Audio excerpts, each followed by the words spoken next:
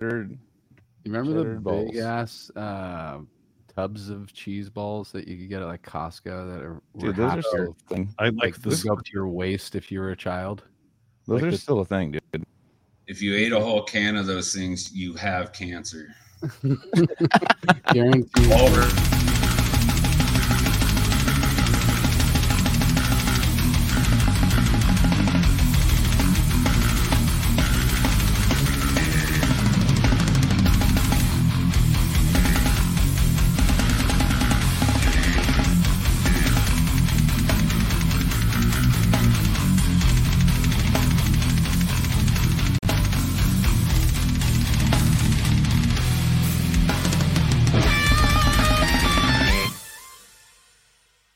What's going on, everybody? Cali Death Podcast back once again, episode 165. I am your host, Anthony Trapani. Got a couple resident homies with me tonight. Joseph is not going to be with us tonight, but Joel and Casey are with me. What up, y'all? Hi. Hi. Hello. Hi. And we are joined by an old school homie, part of the Cali Death scene, our Bay Area Cali Death scene for quite some time. We got Mica Meneke with us tonight. What's going on, dude? Not too much, man. Good to see you guys. Oh yeah. Good to be here. Asunder. Asunder is the band that I met you through, and you have a few other things, Origin and the Faceless that you've been involved with and stuff like that. So of course we would love to hang out with you tonight, dude. So I'm glad you're here. Right on. Yeah, I'm glad you contacted me. Yeah, for sure. Kind of weird. It's like I told you, dude. I'm like, I haven't been really relevant in the scene for like 15 years, but definitely the old Cali scene, man. That was the shit. And I was trying to reassure you too. It's like with that statement that you just had, it doesn't really matter about current relevance necessarily to get on this show or whatever. Yeah. It's literally our relationship that we've had from the past, All right. So Anthony, what was the last show you played? What was the last show I played? It was with fucking Severed back in 2012, bro. Yeah. So I'm not relevant. Yeah, I think you're more relevant than me, because I think the last show I played was Joel, like 2009, like the end, in a death metal band. Death metal? Oh yeah. I did. Yeah, maybe a year after that. I did. 2010. You did like another tour after me.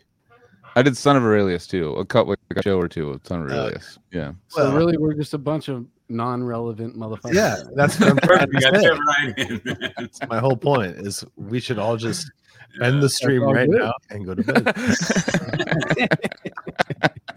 No, that shit don't matter, because this show is just about our people that we've met throughout our journey, and we got stories, dude.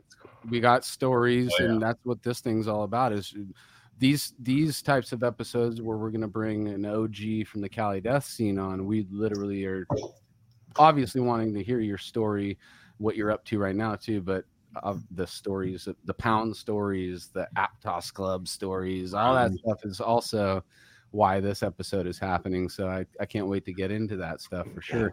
I've been a kind of a silent voyeur of you in your recent times, because we became friends within the last year or so on social, and I've been just watching you quietly and seeing how good you're doing right now. And that was another reason why I wanted to talk to you, because being a dad and seeing the steps you're taking to take care of yourself at this time in our life. It's not all dads do that. And I think that being a dad kind of pushes you to do that, because you want to, prolong your life and to be there for your kids as long as you can too. So hell yeah, man. And break the chains that, like my family, alcoholism and mental illness and chaos for generations. So right, dude. It's breaking that chain, so my kids and my son especially doesn't have to ever see that shit. That's what's up, dude. Awesome. Awesome. And I could obviously, with that statement, tells me that you're a fucking great dad, dude.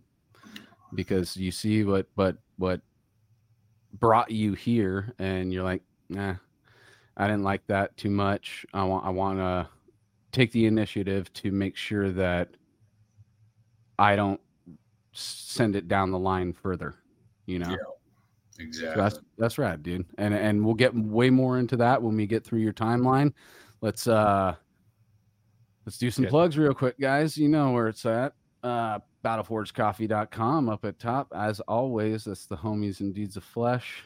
Roasting some caffeine bean for you and packaging it up nicely with some swag as well over at battleforgecoffee.com. If you are underground death metal, if you own one Unique Leader release, you better be drinking this coffee. That's it. That's all I need to say. If you listen to the Unique Leader and you don't drink this coffee, you're a fucking poser. No, I'm just joking. Speaking of you, that's a Unique Leader. What we got a quick, not a quick. This is not about me at all. This is about this super strong mimosa for your camera. Anthony. Please drink that. Please. 90% of what you see here is champagne. Oh yeah, good. Yes. Make him drink it. It's yellow champagne. The hint of color. That's Micah's talking about alcoholism and the bloodline constantly. I'm like, no, it's all good. I'm sorry, dude. Sorry. Mike is Unique Leader. That is correct. He is a Unique Leader in a sense. Not yet. Now after this mimosa, maybe. Well, now it's a challenge, dude. That's a challenge. But yeah. What else we got? We got GeneratorRehearsalStudios.com. Oh yeah. Yeah. Go buy yourself a rehearsal studio. Go buy yourself a rehearsal studio over there. Generate one. Generate it. Can order it online. Generate rehearsal studios there. This generated place to practice. Yeah. Oceanside, California. What's up, Ian? Sick, dude.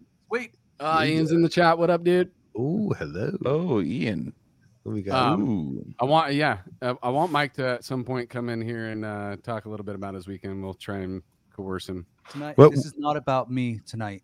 This is about you. What are you talking about? What happened? No, I know. No, it's not. That's steered away from Micah yet. But I do at some point, maybe later on down tonight, we'll harken back to that at some point. Harken. I need to use harken more. All right, I didn't take my vitamins this morning, so I need some vitamins. You guys, 1, 2, 3, boom. Here we are. So, all right. What's the other shit that we do on plugs? I forget. No, not a live bagging. Sorry, I'm just clicking random banners. Live and you put it on I'm like, what else? Put us back into the Brady Bunch shit for a second before I finish this. That's my fault. Sorry. That's all good. Joseph isn't here. He usually last Lucy Joseph shit. Just go to Joseph stuff. He's always playing shows. And Micah, is there anything you want people to check out? You know, how can we?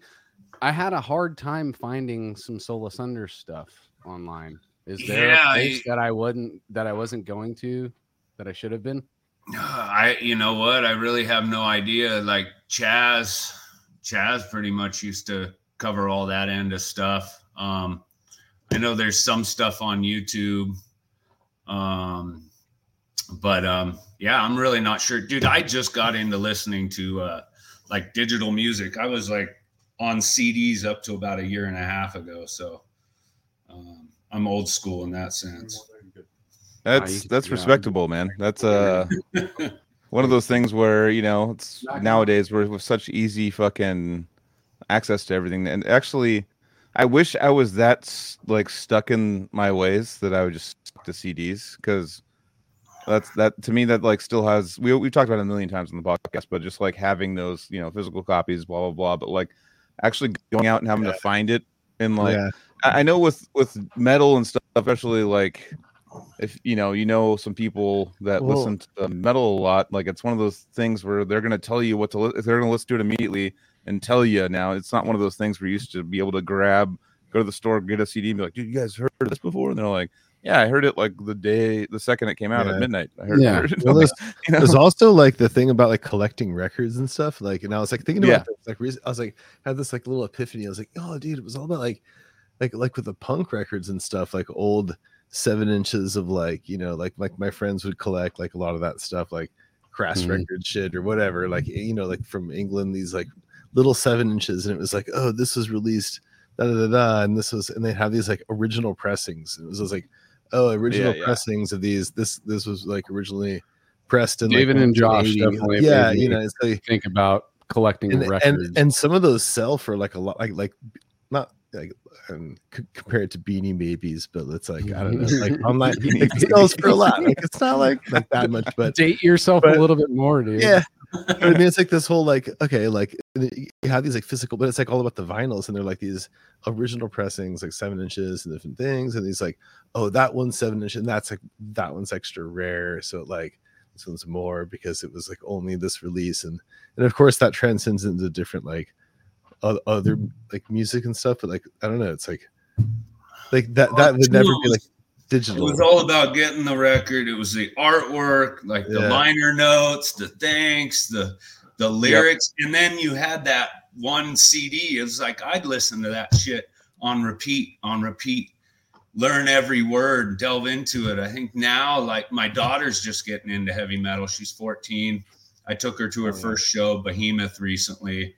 Nice. It was awesome to see. I haven't seen her light up like that since she was a little girl. Wow. But like, yeah, it's just, she just tosses through. Like, I checked this out, didn't like it, moved on. It's like, I don't know, there's an element missing. Like, I just got so into them. Like I said, I put them on repeat. I go to sleep to records, you know. I get Morbid Angel Covenant. My dad would have to come in at 6 a.m. and turn off the CD. Hell yeah. Repeat. It's the instant gratification thing. Yeah, that's what it is. We didn't have the instant gratification. It was delayed gratification. Yeah, and it wasn't guaranteed gratification either. Right? Because you said you had to go out and find it. Joel was saying you got to find it. There was so many different times that I would go to Amoeba or Streetlight or Rasputin or one of these places where I had a goal. I had a list of albums that I was looking for. I had it written down by hand in my pocket, and I would flip that shit out while I was flipping through every single CD in the metal section or in the hip hop section, in the rock section, in the jazz. I would spend 2 hours in Amoeba was like heaven to me, dude. I would just, there was kind of like a Zen kind of meditative situation that was happening when you're flipping through these rows of records or CDs, waiting for either the one thing that you're looking for to pop up or something that you weren't expecting. And all of a sudden it's there, you know, and you're holding it in your hand, like finding a Lethargy record in Rasputin for $5 in the $5 bin. I look around in that place. I'm like, to me, I just found a treasure. I just literally was digging through sand and found a treasure box, dude. And that feeling, it's harder to come by unless you go to discogs.com and you search through that stuff. But anything that's on, you know, all the streaming platforms, it's just there and ready to go.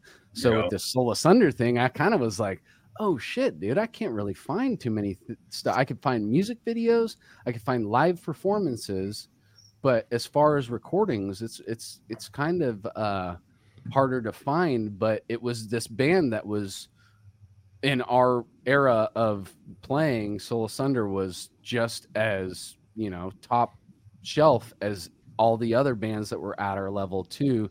When Soul Asunder was on stage, I would pay attention, you know, because you guys were doing it just like we were doing it. And you had Nate, and you had this melodic death metal, kind of Meshuggah, somewhat influenced type mellow death that was happening.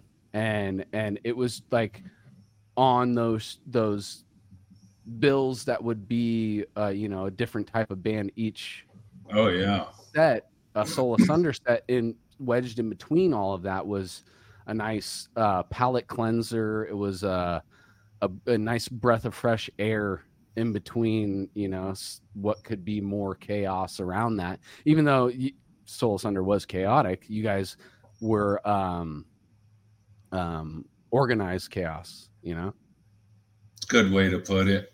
You know, I think Soul Asunder was, I don't know, maybe just ahead of its time or something. You know, we used to play shows all the time up in the Bay Area, and people who'd never seen us would come up like, why aren't you guys signed? Why aren't you fucking huge? Da da da. And I'm like, I don't know, sign us. Like, yeah. I don't fucking know.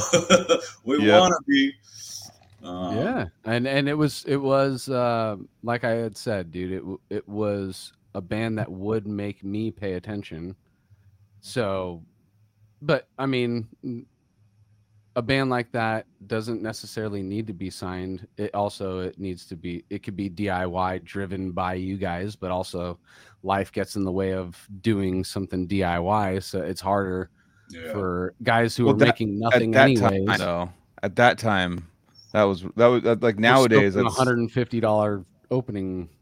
Yeah, well, I mean, as far as like DIY shit, like now, it's more of a doable thing. With like social media was just starting out. Like it was like MySpace and like Facebook maybe was around back in those times. So there was bands that just exploded on those platforms. I mean, sorry, it just ties back into that instant gratification. It is easier because of that instant gratification. It's so widely available now. Totally, exactly. Yep, it's one. I mean, I didn't mean to derail you, dude. Sorry. Well, that used to be our whole goal was to get signed. I mean, at that time, there was no other way.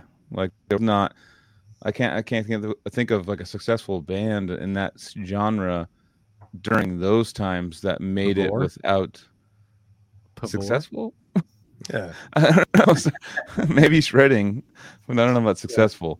But I mean, because we had to tell everyone about it, like personally. That wasn't like no one came up to us like, "You ever heard of Pavor?" It was never a thing I ever heard. It was encountered. We knew about Pavor. That's about the extent of that. It was in the DIY to a band at that time. Yeah, they didn't. And they had Bethlehem too. They had like other bands that they like were already in. That was kind of like already, you know, they were signed, right? Bethlehem and stuff like that. They were all. They already had contract. But yeah, like back in the day, it was you literally had to like get signed. That was your only unless you want to start your own label. Like, it's the only way to be distributed, you know? Yeah, like, exactly. How we didn't. I still don't know, or I shouldn't say I don't know. I still don't use the internet like I should. And back then, I definitely didn't use it like I should. I was searching, you know, pixelated porn pictures and Cannibal Corpse demos, you know? Here it comes. That's literally what I was looking for. Is just and now, I don't know. It's just it's totally different. The internet has just made it to where everything is accessible, and it's gonna get quicker, guys. I don't want to get into that conversation, but that's just gonna get quicker and quicker. My kids get your Neuralink will just be like, yeah, my like, kids, that album came out. I'm gonna be the crazy grandpa that's like, kids, don't inject things into your brain, please. yeah. That's gonna be they're gonna be like, you're crazy, dude. Grandpa doesn't want to fucking have us inject like chips in our brain. What a fucking he's stuck in the mud, dude. Dude's like super conservative. He can't get over his like ways, dude. He like, you know, he just wants to dig holes or something. He doesn't want chips in his brain. They're gonna like come down on you like you're some like fucking just, you know, you're a human anchor just stuck in the time. Yeah. Shit. But one comment I want to make about Mica too is it's really cool to see you're like, I'm out of the death metal thing, or it's been a long time, but you still got then that's the defining thing that when I first met you a long time ago. The defining physical characteristic of Mica. He's always had that. Yeah, so I cut him off when I moved up here to Mount Shasta after I left Oregon, grew him back out, and then I had to cut him for work, which was the first time I had ever cut any hair or done anything for work for a job for a job in my life. But that's when I started working for my uncle, becoming a jeweler, which is where I'm at now. I actually just took over here. My uncle just retired, so I'm the master. I definitely wanted to get into that, dude. For sure. But yeah, I ended up growing these suckers back out. I started my own jewelry shop for about a year, and I was like, fuck it, now I can do whatever I want. When I came back over here, I knew they needed me. So I'm like, I'm going to do this. This is who I am, you know? Hell yeah. Yeah. Dude. That's the Mica. For me, it's the Mica. Every time I've seen other people that have tried to pull it off, but I'm like, since I was a kid, I saw you doing that. So it's like, to me, it's like, well, this guy did it way before you, like 25 years ago, 20 years. I'm just like, maniac, yeah, exactly. And every time I see that, it reminds me of you. I've seen it more than 10 times since we've last talked. You know, the person that's just trying to rock it, one's uneven and shit, and I'm like, the access is off. It's like your camera's shot tonight, Joel. I don't know what it's doing. I think it's my internet. Well, we can still hear you, so it's all good. I mean, you're not crazy blurry. It just changes. No, I can see it. I'm watching it on the Instagram. Looks pretty shitty. It's all good. Let's dig into the past, Mica. We always do this on the show. We like to know what childhood was like for our guests, and just take us through. I still do. The question is basically, when music or art, it used to be just music, but now I just want to know, when did creativity come into your life? What's the earliest memory you could think of? It could be influenced by your parents listening to some music in the living room and a guitar lick or a vocal thing. Yeah, well, for me, dude, it was never like, I didn't have music around. My brothers were way older, so I didn't have like older brother introduced me to music, so I wasn't really into any of that. But really early on, I loved to draw. I used to get in a lot of trouble in middle school because my math homework would be like covered in demons and inverted crosses and like mushrooms and just chaos. They couldn't even, see what the work was. Yeah. So I was drawing at a very young age. My dad was a pretty awesome artist, probably where that came from. And, in middle school, everybody was listening to hip hop and rap. So I kind of listened to that shit, but never really got into it. And then went through a phase of lots of, taking lots of hallucinogens and was listening to, Doors and Pink Floyd, stuff like that. But nothing was ever like, music wasn't part of my life. And then I started hanging out. Wait, drawing though. Let's take it back to drawing. So when did you what age was it where you can remember because my middle, Dominic, he's about to be 8. And as a thing to combat boredom, that is in his arsenal still, where he can just sit down with a piece of paper and draw something, or I'll find him a video on YouTube where it's how to draw this, and he'll sit there and literally focus, dude, and it makes me so happy. Hell yeah. It's very hard to, see that type of focus in a kid that doesn't have a screen in front of their face, Yeah. And so, I was doing that stuff, man. Yeah. Inspire them to keep doing that stuff. And as a vocalist, that's kind of like, I'm already liking your beginnings, because it's my beginnings. My thing was also art too. So I'm just thinking of, I remember being, 6 and drawing my toys. I'd set my toys up. Instead of playing with my toys, I would set them up in certain ways to where I can draw them, and then draw them again to get better at it, to where I could draw a troll or a Teenage Mutant Ninja Turtle just off the dome, Yeah. And even before that, I guess, like, I don't know, 3rd, 4th grade, dude, we were still doing art in school. So like playing with clay, I create all these like figures and stuff. I created this thing called Peng Force. It was like G.I. Joes, but they were all penguins, like tanks and shit. And other kids would start trying to, emulate that stuff. And that's awesome. So I've always been creative. Sick. That was my problem with school. As soon as I started getting to middle school, art became less of a thing about learning. And so my mind started to turn off to fucking learning anything. My brain just didn't work that way. Right. You know, and so I just kind of started shutting down. Yeah, by 6th grade, I started shutting down. I just wanted to do art.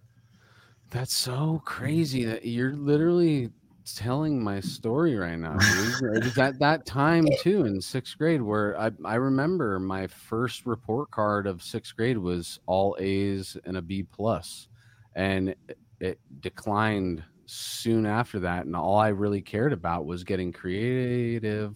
Yeah. What up, dude? Dude, you already served me a drink. Now you're serving me dinner. Oh, dude, look at this. Drinks and What dinner. we have here Yeah, is called jazz on a plate. it is. Oh my dude. god, dude. And pan-seared chicken with a seasoning from Tennessee called special shit. Literally, that's what it says on the jar. And I'll attest, special shit is good. Special shit. These are Good shit. purple and what are those other tiny creamer potatoes that have been handmade into mashed Yukon? potatoes? Oh. No, not Yukon Gold, the smaller ones. Wait, are we having another debate? Wait, didn't No. we already have a potato debate on this? We did, Rustic. but we're not doing it anymore. That we cleared it up last time. I cleared it up. And the gravy is a handmade Ian with the home fingerlings. gravy that Fingerlings? is No, Wow. I don't know. Ian was coming in with- shallots and onions caramelized Dude, it smells and amazing. mixed in with some special shit. This literally and- smells amazing. Hello, Brandon. How are you? Dude, And before I stab Mike, you with this knife, dude, this is amazing, brother. Thank you. okay, we have no idea how good it is because you're the fucking guinea pig. Guinea pig. It looks and You're smells the guinea amazing, pig. so Anthony is I hope you enjoy it. I'm gonna enjoy it right now. Have a pleasant evening, everybody. Yeah, Oh, we'll geez. see you again tonight. I'm gonna make you come back in here. Yeah, you're gonna have to come back. Yeah, All right, guys. I'm sorry. This was amazing. I'm gonna eat this at some point right now. All right, where were we at? I got derailed. So yeah. Talking about going downhill after. Oh yeah. wanted to be So creative, once wanted middle to be school creative, happens, right? it was all about art and Yeah. probably chasing tail too, right? No. Yeah. But So, all right. So, but art was still there and Yeah. it never left. You didn't. oh no, Yeah. not at all. I've always been so it went from all that and started getting into heavy metal from a couple buddies. My old bass player from my original band, Legion Victorious, started getting me into heavy metal. And I think that's where music finally started clicking for Do me. you remember a first song or album or something that made you be man, like, what the fuck is this? You know, Slayer hit for me, Morbid Angel, Covenant. That was a big one. But what sealed the deal? So I was just getting into heavy metal and starting to think about being a vocalist because a couple buddies had, they were trying to form a band. And in '94, I went up and saw Slayer at the Santa Cruz Civic Auditorium.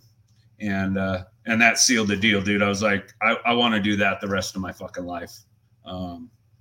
It literally changed the trajectory of my whole entire life. Was that show? Isn't that rad that it's just like one moment? Yeah. Oh, just instantly, like right. the energy, getting in the mosh pit for the first time, like it literally, like I said, changed the trajectory of my life completely. So then you come home from that show. What's your first order of business to move in that direction? Would have been after that, forming a band with my buddy Gator, who ended up going to play bass for Vital Remains. Though they've been on a hiatus for a while. But me and Gator and my buddy Jeff formed Legion Victorious, and we lived in Monterey, Carmel Valley, and then we played out in this place called Cachao, which was like the boonies, all a bunch of cowboys, and here we are, blasting just pure satanic death metal, no drummer, but we just kept playing and playing until we finally hooked up with the one drummer in our area who could, play double bass and actually, play what we were wanting to play, because nobody was playing anything like that around there, at least not in Monterey. Dude, tell me how it felt like, because starting as a band without a drummer, doing your jam sessions and all that stuff, and then you finally get the drummer in there. What was that night like, or day, or however you guys got your jam session with the dude, to hear a drummer with whatever you got? Because if you were getting together a bunch and doing these things together, you guys kind of already had a vision, obviously. Oh yeah. And then to see it come to fruition, it's got to be it's a great feeling. Oh yeah, it was exactly what we wanted. I mean, we'd been playing probably a couple years. We basically, Gator was our drums, the bass. That was our low end, was what we followed. And but once we got drums, it was on. The only problem was we, living in Monterey is like jazz and blues town. There had been some local metal bands, but nobody had really broken out like a scene in that area. So we just kind of had to forge the way. We got, started getting shows in downtown Monterey. And then all of a sudden, all these other bands started, popping out of the woodwork. We hooked up with some other bands, this band Liquid 8, Retribution, bunch of old school kind of metalheads who had tried doing the metal scene in the past. And this, kind of huge scene broke out for a while. Yeah, I've never actually heard about a Monterey scene. I love to visit Monterey. Yeah, for sure, right? Aquarium and. Where would you play? What just downtown Monterey. There was this one club, Vivas. We got in. We played a show downtown. Packed the fucking house. They were a little skeptical having a heavy metal band, but packed the house. They sold a shit ton of booze because our fans love to fucking drink. We love to fucking drink. And so they started just, bringing us back. And like I said, then all of a sudden, all these bands, because again, you didn't have the internet. You didn't know there was all these people doing stuff in their garages down the street or in the next town over. And so once the word got out, like all these bands started showing up and wanting to hop on and, setting up more shows. And what's Monterey from Santa Cruz? Another hour? About an hour. 30 minutes. Yeah. That's 30. Santa Cruz probably 45 minutes. Yeah, 45 minutes. But, and it's weird. Like the Soul Asunder days were amazing, Origin, getting to finally actually tour outside of the States and all that kind of shit was amazing. But dude, that time, the Monterey metal days, dude, even though nobody outside of our areas knew anything about it, it was like living the rock star lifestyle. I mean, just party, women, drugs, just fucking. It was drugs in Monterey. It was fucking raging. Dude, if you heard it here first, Monterey metal, dude. Yeah. Monterey metal. You never heard this? It works. It's Mica Meneke from Meneke. Monterey metal from Meneke. No, I mean for from the Monterey metal scene. I mean, it's for me, Monterey. I actually like a lot more than Santa Cruz. If I were to have to choose, if there was, Santa Cruz is like, like 100% now. But even, back then a little bit, like it's a nice place. But there was no place for metal. You still got, you got a sticky switch, dude. Is it still sticking? Yeah. He's not that bad. He's better than he was. I just think that everybody walking around in Monterey is like wearing boat Someone's shoes. downloading porn over there. And it was, dude. It was it was hard. It was hard to do, but we had to forge our way, dude. I remember walking around streets and we'd pay 75 cents to open up a thing for newspapers, and we'd slide our flyers in each newspaper and shit. Nice. Close it up and go store to store, slide them under people's doors, and everything we could. That's rad, dude. Yeah. I mean, it was a fun time to be an outcast in a area of the world like that, you know. But metal is this bubble that no matter what, it's gonna have its hands in every area of the world pretty much. So you guys just kind of making sure that there's some kind of thriving thing going on, it naturally would attract the people who are yearning for a piece of that little bubble that they want to be a part of because they discovered Slayer, Metallica, right? You know, Pantera, Morbid Angel, all this kind of stuff. And but they, you know, they only have their close knit friend group that they discover that stuff or learn that stuff together. And when you have your friend group, then that gets to a certain point where we're like, we need to find more humans that are like-minded, you know. And if you can't find them, put up a beacon to where it's like we're over here, guys. Right? Come on, like literally telling people this is where the bubble is, dude. You're welcome over here, and they found their way, and that's crazy to think that. Yeah, like we were saying, never would have thought that there was a scene in Monterey, but that only being 45 minutes from Santa Cruz, people hear Santa Cruz and it's actually, I thought that was a surfer town. Right. You know? You got to hear that fucking Carmel, a Big Sur scene, dude. Yeah. Fucking... Out in the woods, dude. Well, like I said, you know, Monterey is known for the blues and the jazz and Monterey Pop Festival. That's true. Oh yeah. You know, Monterey Jazz. Yeah, like Hendrix and stuff. Like one of his most famous like performances in Monterey, and Bob Marley, Janis Joplin, Janis Joplin. Yeah, like the biggest. Like I didn't know Bob Marley. Shit. He played Monterey too. Yep. My dad met him there actually at the Monterey Reggae Festival. 165 episodes in, I never knew your dad met Bob Marley. Come on, my dad was like, "Fuck that guy." That's probably why we haven't talked about it. No, he just was like, I don't know. My dad was like, he was just so fucked up, and my dad was like, "Sick, dude. Good to meet you." He's like, oh, Bob just kind of like blew him off a little bit. So my dad, you know, you hold that to heart. Like my dad met, you know, what's the god damn it? A classic rock band, Steppenwolf. Like he was all about them, but like when he met them, he was like, God damn it. Well, there's nothing worse than meeting somebody like you're way into and they're just fucking total asshole. Yes. Yeah. I had a thing like that with Glenn Benton. I went to so I knew Snake from Skin Lab. He was doing some of my tattoos. He did some of my tattoos and shit. Snake the guitar player, or is he the singer? He was a bass player.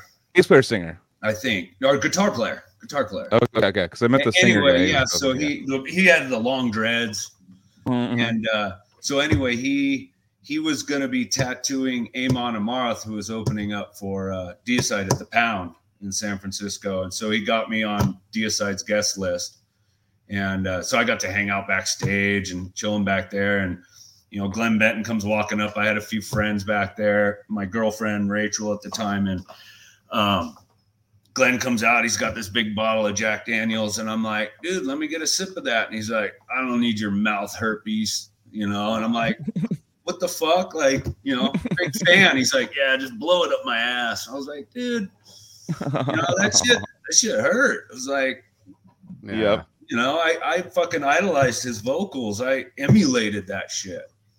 Totally. Yeah. And he would have just like, he would have blown you away. You would never forgot if he was like, fuck yeah, brother. Like, gave you a shot. You would have been like forever like in debt. That's one of those things where some of those guys are just kind of, especially alcohol too on tour. Like you notice a lot of these bands get kind of weird. They're like it's kind of hoarders with it, you're saying? yeah. A little bit. Yeah. But then like they'll play and they'll fucking pour it in people's mouths on stage. That's exactly what he did when he walked out on stage. He started giving everybody shots and taking shots. And I was like, yeah. Well, I guess I mean, if you to meet the hero that is a dick, that's definitely a possibility. But there's also the heroes that are actually the same person on stage on and off, you know. And definitely. Casey, Joel, and you probably have an example of that too. And I'm just trying to bring positivity into it, but there's the duality of the situation. And yes, you dig deep enough into the rabbit hole of heroes, you're eventually going to find a sour grape, you know, right. And it's just going to happen. So, I mean, it's cool to meet your heroes, but just proceed with caution, because you might find one that isn't the person you think it is. Also, they're getting hammered. Yeah. You know, it's like, you know, they could have been up for 3 days on their third show, you know. Yeah. Rough life. Some other bad shit. Yeah. When I was like back in the day, I was doing like customer service and shit. I remember like they would always send me in, like back when I was younger, they would send me in on people that were yelling and screaming, and I would be the person to go like mediate. But usually what would happen was, what usually would happen is like I would talk to them for a second. They're like, "Oh, dude, my wife died yesterday." Something crazy, you know. And then you're like, "Oh shit, dude. Okay, well, this is where this is all coming from. It's not like you're a dick to everyone. It's like today you just caught someone on a weird day, you know. It's like they're not telling you, and they're not understanding why they're being dicks. You know, they're just. But you also got enough that have quite a few of those stories that you kind of can just use your common sense to say, hey, that person kind of is just somebody not to fuck with, you know. Leave them be, dude. Let it look at the art more, you know. Yeah, exactly. But, all right, so we were at I know you kind of got into like playing with bands and shit already, but I kind of want to know, I want to rewind again. As a vocalist, I just want to know your influence to start doing vocals, and when or if did poetry ever, you know, piggyback your art? Because that's kind of where I started to transition into the vocals, is getting into poetry and then looking at that as just another way of being creative, dude, using the language as a canvas. For me, well, the first band I was backup vocals, actually. Gator was bass and vocals. So really my vocal career started when I ended up joining meeting Chaz and joining up with Asunder. So that was, but was that what was it wanting to join the group what made you want to become a vocalist, or did you already have that in your mind that I want to be a vocalist, and then that opportunity came? No, it was the opportunity. I didn't want to be the guy up in front of everybody. That was not my, you know what I mean? Like, I wasn't ever the guy's like, look at me, I want to be the center of fucking attention. So it was the opportunity. And like I said, I had done some backup vocals. I'd always screaming to, you know, CDs and stuff I listened to, bands I listened to and stuff, but it was more the opportunity that drew me into it. Was there any time at that point where you wanted to start playing instruments too? Did you get a guitar? Did you play? So I had, like I said, with Legion Victorious before Soul Asunder, I was a guitar and backup vocal. So okay, so let's dig into the guitar past a little bit though. Like when did you? What was your drive to play, and when did you get the first guitar? All that kind of stuff. Yeah, so that happened. Shit, man, all fuzzy. So we had Gator was jamming with a couple buddies, a couple guitar players. One, I think, got sent off to rehab or something, and I can't remember. This guitar player Nate, who was phenomenal. I mean, he was the kind of dude who, you go into his bedroom, it was nothing but guitar magazines and the tablatures for stuff all over the floor, and he would just learn everything. So they disappeared. We wanted to continue playing music, so Gator had a bass. I bought a guitar, and he started kind of showing me how to play. All right. Yeah. So it was just Gator was your teacher. Yeah. You know?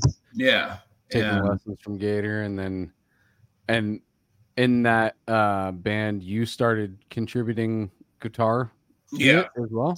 So it was me and him, and then our third leg, Jeff, my buddy Jeff, picked up the third guitar, and same thing. We were all self-taught, teaching each other how to play, and I'm still that way. Like, I've never learned to read tablature. I don't even know chords barely. I mean, somebody's like, play A, D, blah, blah, blah. I don't know. I'm all by ear. Yeah. That's just the way I've always been. But so we started jamming, and we just sat and played in our bedroom. And then eventually, like I said, we had this little shack out in Cashel. The three of us started jamming, and partying. And a free place to jam, dude, is such a luxury for a young one at that age. To be able to play loud.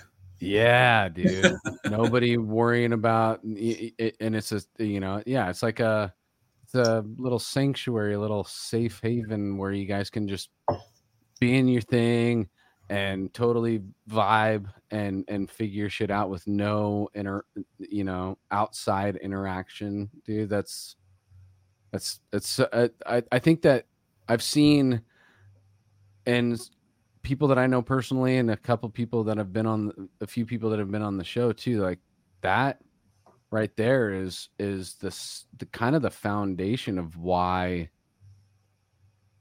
they build themselves up to a point where they want to keep going with it. If you have that place where you can expand and fully release and just be yourself, that's where you might find that next line to I'm gonna pursue this deeper and further. And most, a lot of kids don't have that little space that they're able to really be free. I mean, do you think about it as a teenager? Are you really free to express yourself in other places or, times in your life? But if you got, one friend that has a garage that the parents don't give a shit what you're doing in there, right? Or a shed in the backyard, or a gazebo in the backyard, something where the parents of whoever that is knows that you guys are just out there doing your thing, and they let you do it. I think that really does set a foundation for those kids in that environment, and then they can decide whether or not they're going to really pursue it. But setting that foundation, I think that probably the percentage of those kids move on to doing something greater, I think it's pretty high. I would think, I figured out the childhood psychology now. So the childhood psychology is, as a parent, be like, yeah, you have a place to jam, whatever, and then let them get good, and after that, be like, you're never gonna make it. You're never gonna make it. and then never gonna make it wrong. That type of music, right? Yeah, well, just like, because a lot of people, like, even, I mean, I'm mainly referring to, I've heard stories from all the people, like, when you're watching interviews or whatever from any sports person or artist or whatever, there's always like one person that like doubted some of the like top people, and they're like, fuck you, I'm gonna prove you wrong, and then they end up proving. That obviously doesn't happen all the time, but there's always that doubter that kind of like, once they're already in it, they're already like established in their art, kind of, they already have an idea. Then it's just like, then just start doubting them for fun. Just be like, dude, you're not gonna make it though, because I don't know. It's like, you're making me think even deeper into it from my parent brain right now, and that it's almost a selfish thing, it's more so I know where my kid's at and I know what he or she is doing, and that makes me as a parent be able to go off and do my other things because I know whoever's in the backyard. But that's who's in your backyard right now, dude. Oh, it's so cute. We got a cat. We haven't seen a cat on the show in a while. Oh, one eye, poor guy. What happened? It's a girl. Poor guy. What's her name? Her name is Satil. Satil. I like that name. That's a cool name. What does Satil mean? It's a character from the expanded universe Star Wars universe. And it's my girlfriend's cat, and she lives here now, which means I found a chick that named her cats after Star Wars characters. Dude, Ooh. come on. Oh, Keeper. Yeah. That's it. Yeah. Come on, yeah. come on, guys. That's a big. I know. So now we need to know how Satil lost her eye. She doesn't know. She was found as a kitten. Really? And she got adopted by Dominica. Oh, you were so cute, though. She's really sweet. And this little onesie outfit slows her down at night because she's usually kind of a bully with my cats. But what's funny is seeing a cat that's wearing something like that. I mean, she definitely doesn't look fully comfortable right now, but she's not freaking out. No, she'll just like stand there. I know someone who knows what happened. I think Nate, go ahead and tell us what I just removed him. I just removed him. What up, Nate? So what happened with Satil? Why did she lose an eye? Can you hear me? I can hear you. Yeah, I can hear you. Yeah. What up? So why did Satil lose an eye, dude? Because the cat, dude. I don't know. You're supposed to say, yeah, dude. That was amazing. That was very good, dude. I ate it all so fast. I'm totally, dude. What are you guys talking about? You guys ate cat? You guys ate the cat's eye? While Mica was talking, I was like shoveling this into my mouth because not only was it so good, but I was just trying to get it done quick because I hadn't eaten dinner tonight. Dude, that was amazing, and she's definitely. So that's a cat. That's a cat eye burrito they made earlier. Yeah, sorry. it was. Aww. Steele's sister, fried up nice. That's adorable. No, I'm just What's up, Nate? What up? How's it going? How's it going? Nate Dog. Nate What Dog. up, Mica, dude. Everybody who is not on the video, we got Nate Venerucci from Nate from. He's Nate. He's straight up Nakey right now, dude. Ontogeny, anomalous, soul asunder. What the fuck, dude?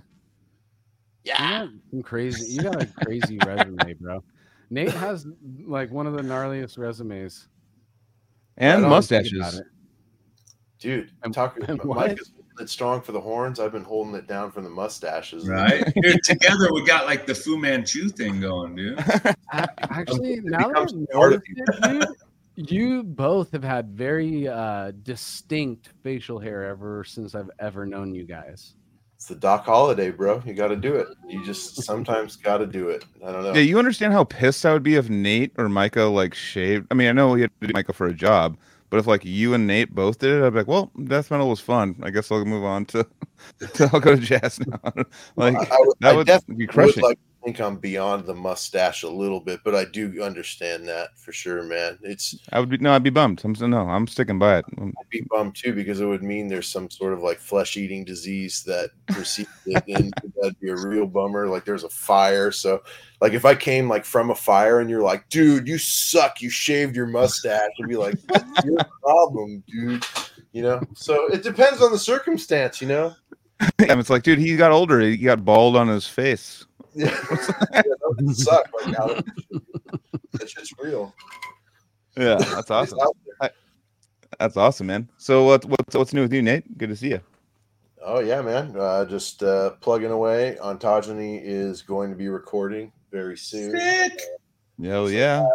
Yeah, guitars are going right now, and May is going to be the drums. So it's a little bit of time still, but all 8 songs are done for the metal stuff, and then we'll have like 2 instrumental-y things. Who knows how those will evolve, but I always write those kind of on the spot in the studio, so we'll see how those come out. And Anomalous is actively working on stuff too, so that's been pretty fun too. Right, it's like working on a totally different type of chops than I've been playing the past few years. Again, it's kind of like getting the Anomalous rust in there, man, and that stuff's really hard. So learning the EP was like where I started, like get back to that stuff. I kind of already know how to play all the stuff from Omnivalent that I wrote, but I got to get like learning some of the other stuff. But writing's going really good. Tim's been flying away on that, so I feel like I got to catch up. And Sam is actively writing stuff too. So yeah, a lot of stuff there. Chat too. I saw him in there. What's that? I said Sam's in the chat with us too. I saw him in there. Sam. Yeah, Sam's there. He is. That guy's something else musically. He's really dude. And what a hidden gem Sam was, because it's also like you and Mica. Like these are the people like I just would randomly find like what this is like. These are like the underground folks that are just killing the overground. Can we call them overground for now? Anyone that made it's overground and then underground? I don't know if that'll stick. It's over my ground, dude. But actually, we're gonna go off on a little Sam thing because you said Sam's a gem, and Nate actually was my whole introduction to Sam. Sam was not on my radar, and that's what I'm saying. Kicking it at Nate's house one night, we're taking dabs, and then he's like, check out this SL1, dude. And my mind was just spinning in my head, flipping upside down and continuing with the dabs. And I was just, I was kind of floored by what I had to read. It was actually very exciting because it was something that was so overwhelming when I heard it the first time that I had to go back and try and like organize it for my brain, you know? Mm-hmm. And that is something that we're kind of chasing, kind of the things we were talking about, finding the new shit. Like that first listen is almost you can't really absorb a lot from it because your brain isn't ready for it, you know. And then you give it another 2 or 3 listens, then things start to settle out, and it starts to your brain starts to defrag and put things in the right files, and then you start to make it something that you can understand, dude. And SL1 was something that I was like, oh, dude, I need to break this open for quite some time to really grasp what's going on, dude. Honestly, he had a band, I think they were called One for Every Victim, that they first played with Asunder, and that's where we got introduced to him. And you could tell he had character in his riffs, and that's what I really like in guitar players is when they have character, because a lot of people are good, but he has his own character in his riffs. Like you could tell it's a Sam riff when he plays it. So that's when immediately when I saw him, I said, "Do you want to jam and try to learn ontogeny stuff?" And he learned 4 ontogeny songs in a day, which was like, yeah, I think you're in, dude. And I think you can do it. He got him show ready in one day, and I was like, yeah, I suck, and you're in, and yeah, that's really cool. And, you know, I wish the distance wasn't there. I drove to Clear Lake just to jam with him because he was that fun to play with. Because it was like I jammed with so many guitar players that were like, yeah, your stuff, I can play it. I've listened to the whole album. It's nothing. Then they get here and it's like, now I'm sitting here with this guy for hella hours. Like, here, let me just try riff number 4 riff or something. Then let's go. But Sam was just, I was floored, you know. And dude, I just laughed so hard in my head because Ian called me out, dude. Was I slouching? Yep, look at that, dude. It gets rid of the. Oh no, I know. I was gonna say like, oh, I love that defeated Sanet shirt you got on, dude. Look, it does. I gotta throw the shoulders back, dude, to make sure everybody knows. Exactly no. Show what we're talking about, though. Put the shoulders forward. I gotta show. Yeah. I was like, I've never heard of defeated Sanet, dude. That's like some sort of super underground band that was coming through. Shit, but no, like back to Sam though. I mean, Sam's like one of those guys. Watching him play, I'm like, where the fuck is this guy been? Like, what is going on? Like, how? Just there's these hidden pockets of people, and you think about even like back in the Carnivorous days, like Dan Kenny and Anthony finding Ivan. Like Ivan just came out of fucking nowhere, out of Turtle Walk. I was just talking about that tonight, dude. Yeah. And I was like, Adam Hallam, shout out Adam. He came by for a side job tonight, and we were chatting, and he was like, "Do you know Ivan?" Like, he's actually the dude I've collaborated with on more projects than anybody else, really, because my guesties on Deeds and Continuum. But finding Ivan was such a treat, dude, because we had a bass player at the time who had played with Ivan previously, and our guitar player that was aside from Dan Kenny, Ryan, he left because we were just starting to evolve past his capability. And Mike was just like, or Mike, the bass player that we were with at the time, I know this dude Ivan, you know, and Ivan showed up with his Ibanez and a bong and fucking was like, "What's up, dude? I learned a song or two or whatever," and he showed us his skills, and pretty much, I think on the spot, we were like, "Dude, we need to fucking keep going," you know. I remember like Dan coming over with him and being like, "This guy just like shreds me. This little guy right here just shreds me." And then watching him play, I'm like, "Oh fuck!" And then I remember Dan was in Animosity or some other band, and we did the Carnivorous run with Severed and Odious and Decrepit and stuff. And Ivan just held down the guitars on his own and fucking crushed. And I was like, dude, it was what the fuck is this guy? You know? And you know, at that point, when Carnivorous dissolved, I knew Ivan was going to keep going, and look at what he's done since then, you know. And yeah, he again another player that came from our shit that deserves it all, dude. But back to I love you, Ivan, but we're gonna move away from So Mica and Nate, we got Mica and Nate together. So I was actually just gonna try and segue into how you guys met. You know, like you guys obviously met, or did you meet before you guys jammed together? Yeah, because he was part of the Chaz and all those guys, the Soul Asunder boys. Nate's brother. They were all friends. Nate was shit. You were what, like 18 when we met? Oh no, I was like 15. Fuck, man, something like same that. Brother, Nate, same brother I met at Cannibal. Yeah. Okay. Yeah. So my brother was in a band. He kind of introduced Chaz, one of the main writers from Soul Asunder, to metal, and it growing up basically. And they had a band called Driven, which was amazing. And as a little kid, I loved Driven a lot. And I had Brian Kenny and Chaz in it, who once Driven fell apart, they formed Soul Asunder. They got Keith to play drums for them. They released an album that was a self-titled album, or Manfaxis. I kind of know it as like Minion or Manfaxis. Yeah, Minion. Minion. I kind of don't know the official name of it, but when I heard that as a kid, I was like, damn, this is amazing. It was like X-Toll influence, but Super Meshuggah influence at the same time, like Soilwork influenced, and it like Sepultura influence. It was like everything from my childhood, because we grew up, Chaz and me and all that, listening, like influencing each other and musically with metal stuff. So that was really cool. And then they got Mica, and I actually didn't meet Mica until I was already in Anomalous, and Soul Asunder was rehearsing at Max's house at that time. So when Soul Asunder needed a bass player, they asked me to fill in for bass, and that's like the era when I met Mica. I remember kind of being scared to meet Mica. He had like a Glenn Benton thing about him when I first saw him, like in the Soul Asunder videos. You know, I was like, this guy's horns are scary, and my dad's not gonna like this dude. Like banging heaters out in his truck, like, "What's up, dude? You like Satan?" And I'm like, "Oh shit," you know.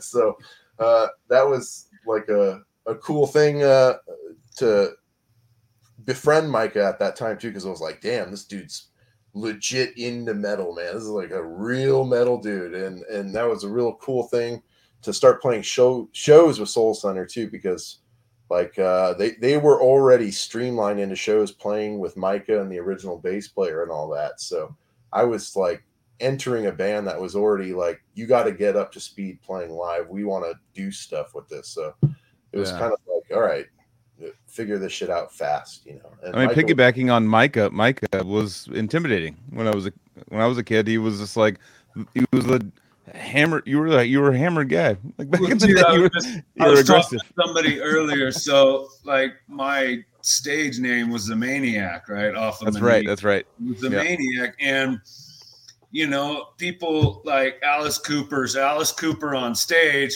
But nice guy, Mr. Christian, right? Loves There's a stage persona. Yeah. Back then, I was a maniac on stage and off stage. And off stage, I was gonna say that was my fucking life. That's that was totally. That was a thing, because I remember seeing you off stage sometimes and be like, oh shit. I was like, you know, a young, just barely able to go into the bars, maybe like 21 or something. And you were out just like after chugging beer, like Aptos Club. I have memory of you just going like, "Rawr," and just chilling like, damn, that guy's fucking nuts. lots of drinking. Yeah. There's so many maniac stories, like metal wise, that when you hear them, you're like, that's the craziest thing I've ever heard. So those I heard those stories before meeting him too. It was like, you're gonna meet Mica. He's done this. And I was like, oh damn, dude. So he had a lore about him when I first met him, and and hearing all those stories was just so fun, and being in that band playing was a really good time. So, and then hearing Mica's vocals was really cool as well, because Ontogeny, I couldn't do vocals at the time. I was like a little kid, and I still talked like my mom, so I couldn't growl or anything. So I needed growling vocals, and Mica, once I heard it, I was like, yeah, please do it. So he recorded the first Ontogeny album too, Pillars of Perversion. He's on the entire thing, and I wrote the vocals and just went, here, sing this line over here, and we kind of did it in, I don't know, a couple days, and it was really fun to hear my songs with a real death metal vocalist for the first time too. So that is cool. That's very cool. So you guys got together. So I mean, Soul Asunder Aptos Club. So when did you were you in Soul Asunder at the Aptos Club, like that show back in the day? That might have been that was probably still rolling. Yeah. Okay. That's awesome. I mean, Soul Asunder opened that. Soul Asunder opened for Odious a couple times, I believe. Pound. The Pound, perhaps. I can't remember the other ones too, but it might have been at the house party. Mica, did you open for Odious at a house party? Dude, I don't remember. I probably did. I feel like one was a house party. There was one in San Jose. Was it the Campbell? It was the Campbell. Yeah, Campbell. Yeah, I played that one for sure. I remember that. That's one. where we got. Yeah. That's where we asked Anthony. Oh, that was like. Oh no, it was before that. We got Anthony do a couple songs with us. Oh, he did. Really brought him up with the gaslighter. The gaslighter. Gaslighter. The Campbell gas lamp. Gas lamp. Yeah, gas lamp. Gas. Something. That's what it was. Something gassy. But that's where we had him first try out. That was the first. Even though he's frozen right now, if you look at it, it's gone. But Soul Asunder opened for Seven Savior and Deeds of Flesh at Broadway Studios as well. Is that an NCMU show? Yeah. Right? Yeah. Well, the number one biggest show that I remember every time is definitely the Anaheim. Wasn't that Anaheim? It was at the place where the California Metal Fest. That was California Metal Fest. That was my last show with them, actually. No, it was damn, man. Wasn't it? Nah. You were just on a maniac rampage, and you just forget all that shit afterwards. You played Berkeley with Brian without Chaz too, and that whole set is online. That's one of the sets we have, and Chaz wasn't in the band at the time too, but he set up the show and booked it, and it was me and Brian on guitar, and Sam on bass, and you. Yeah. Oh, that's right. Yeah. Dude, there are so many shows I can't remember. Yeah. Oh God. Definitely played how many? I have to look at the bloodletting to find out 80% of the shows we did that tour. I try to find one screenshot of when I look at tour flyers, I'm like, or laminates, I'm like, what did you do that show? I'm like, I have no idea about that show. I have no idea. I just need one screenshot in my brain to kind of bring me back to it and just start the brain rolling. That suck really bad, and you don't want to remember them at all. Yeah. I mean, there might have been ones I thought were awesome. In your brain, though. Those stick. Yeah, I was just about to say, Casey's right. Those are the ones that stick around. The worst and the best, but all in between, you're like, fuck. Yeah, there's some definitely not memorable places that you show up to. As soon as you open the door, you're like, this is going to be shot. As soon as when you see some stage in like in Oklahoma somewhere, and you're like, oh fuck, this is like they're waiting for the fucking Soul Asunder tour. Yeah, just waiting for like the owner to get there to open the door. Like that. There's like a plywood stage that they didn't even bother painting. Yeah, it's like once they open that door, though, you get in, you walk in, and look at it, and you're like, "Oh my god, this is the stage." Dude, a lot of and the bathroom doesn't work. You're like, "God damn!" Open the door and it'd be like, "Don't worry, we're gonna move that buffet, and that's where you're gonna set up the drums and the tables are gonna be on. And that table, once they're done eating, you're ready to go." It's like, yeah, all right. That's the drive to play live, dude. That's the drive to play live in our shit, dude. And we got to find the spots like that. It's kind of, I mean, not to take it away from music, but with comedians, they gotta. There's plenty of comedians I've heard talk about doing their set while people are waiting to sit down at a restaurant, and the punchline gets stepped on by somebody being announced that their table's ready, and so that's the underground shit, dude. That's the grind that we had to do in order to play live. One of the shows I went to in high school was this high school band called Blind Issues, and they legit played a Chinese food restaurant that didn't stop serving people Chinese food. So it was like a high school metal band just blasting while people were trying to take orders for Chinese food. And drink their green teas and shit, dude. Well, I mean, Blind Issues, they weren't into corn at all. Right? They didn't like corn at all. Oh, dude, you got to bring up corn at least once while Nate's on, dude. I mean, Blind Issues, like it's a song name and a band and an album name. A song and an album. You're right, dude. I didn't even think about that. They sounded like Blink-182. It was interesting.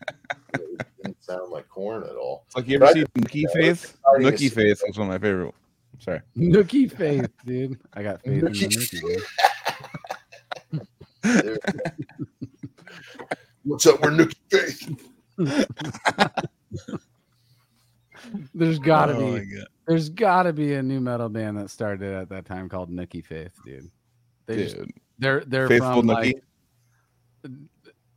But fuck nowhere, Louisiana, dude. Somewhere in there was a Nookie Faith, dude. They're all follow the Nookie. Anyways, so rock and roll is fun. You guys ever play? Fun, dude. That's why we're talking about it today. So no, back to Mica and stuff. So you and Nate started jamming and stuff. I mean, like we played I always think of Soul Asunder. I think of playing the Anaheim. It's in the same parking lot as the Angels play, and Sting played there the night before. It was a big Summer Slaughter. Yeah. What the fuck was it called? It was the venue. I don't know. But that was like a fucking humongous show. And I remember like seeing you guys there, and I'm like, oh, I felt so much more comfortable because it was a big fest. And the California or the LA. California. LA Metal Fest or California Metal Fest? It's California Metal Fest. Yeah. Is that Carcass and shit? Carcass and I have the poster right behind me. Actually, it's Carcass, Suffocation, Exodus, Repulsion, The Faceless, Whitechapel, Samael, Arsis, Decrepit Birth, Veil of Maya, Psychroptic. Don't know what that band is. Burning Masses. Don't know what that band is. And Soul Asunder. So talk about that, because I remember because we were on tour at that point, I think, and running into that show. Was it Chain Reaction? No, it wasn't Chain Reaction. No. It was like held like Sting played there like 2 nights before. It was a big ass place. Anaheim. It was a Grove. Really cool Grove. And man, Psychroptic and Decrepit Birth, and the lineup was really tight. Suffocation. What year was it? Probably 08. I was like right out of high school, so like 08 when we did that. And that was right after a tour. So we did the Grind Your Mind tour, which was like 24 dates. And then we ended it with that show. That's right. And that was a perfect way to end it, because all when you're on the tour, you're playing all these like shows, you're getting better and better as you go, and then to finish with that big one was the way to go. We were already like practiced, so that was cool. Primed. Yeah, it was a good show. I remember that. That was tight.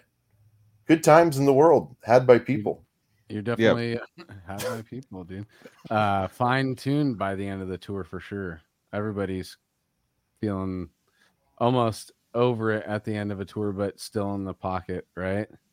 That's how at least I felt. That was a brutal tour too. It was a Metal Maniacs tour, Metal Maniacs magazine tour, but it wasn't promoted at all in almost every place we went. It was a brutal tour, but yeah, I remember, like, I mean, some shows there'd be maybe a handful of people, but I'd play like there's 1,000 people out there, right? I mean, if there's 4 people, you make sure that they fucking remember you. And instead of being like, oh, it's a shit show, let's just fucking jack off on stage. It was totally, you put on a show.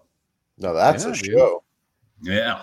And I think we're all humbled enough to where we all did that, right? We've all had the 6 to 10 people in the crowd, but you could see that they were there for you, and you now not only are obligated, but you feel like I'm not going to half step my shit just because things didn't turn out my way. There are people here to see us perform. Let's perform for these people, you know? Like, and are you ready? And that one guy's like, yeah. Exactly. He's like looking around like, yeah, fuck yeah, I'm down.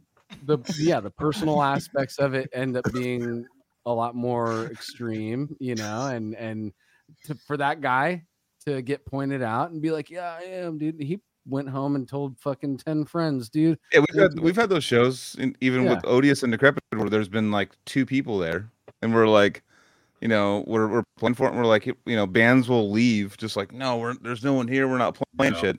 And I'm like, first of all, like, we're playing, you know, like it's a practice, or just like these guys are here and they're excited about it. Like, you can't just be like, nah, we're underground death metal. It's like there's someone in a random city in a random part of the United States that wants to see you. It's like, to me, that's cool. Like, I you know, to walk away from that mic, dude, I would get up in that crowd with them. Ask the Sever guys. A lot of times we'd have those, you know, small crowds, and I'd get out there, sandals and all, dude, and start moshing while I'm doing songs and shit. Just because it's like, dude, we're all here. Let's fucking have fun, dude. Fuck yeah. You know? I mean, like we were talking about, like it's like something that they'll never forget. Kind of what we're talking about, like Mica with the Glenn Benton thing. Like, if he would have just given you that shot, you'd have been like, forever. That's the sickest thing ever. You know, it's like, and then those 2 kids, and there's people that have. There's that one guy in Rochester that has a podcast now, and I forget what podcast he has, but he was one of the 2 people at that show because it was the last second change on Bloodletting. Andrew. And we put like we were all it seems the story seems mean, but it wasn't mean. But we were like playing, and we were like putting stickers on his head while we were playing. But it seems mean, but he never forgot about it, and he always talks about it still. It's like, let's one of those give him things. A quick shout out, Underground Noise webzine. That's right. Underground Noise. YouTube. He's doing some interviews and shit. He's interviewed me, and he's actually keeps doing it, you know, and it's growing for him, and I love that, dude. Just never stop doing what you want to do, dude. It's a community. Actually, that show, and I'll bring up like a funny story real quick, was the first time, because, you know, when you're on tour, you want to go shit in the girls' bathroom, because that's where you go shit. So you're trying to shit. You're trying to get your dump out, not in the order that was like piss all over everything. So run in there, go in the girls' bathroom, go poop, and then go reach for toilet paper.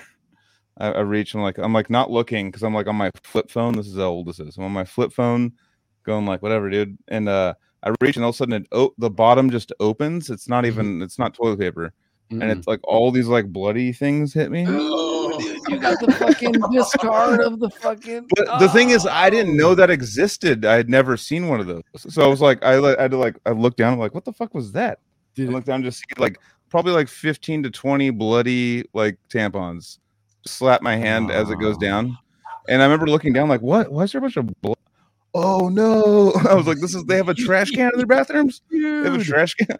And that is crazy, bro. Yeah. That is wild as shit. But I thought that your story was gonna go to how you just ended up with no toilet paper, and I was just gonna be like, well, it gets used twice as much in that bathroom, so of course it would be I would just go quicker.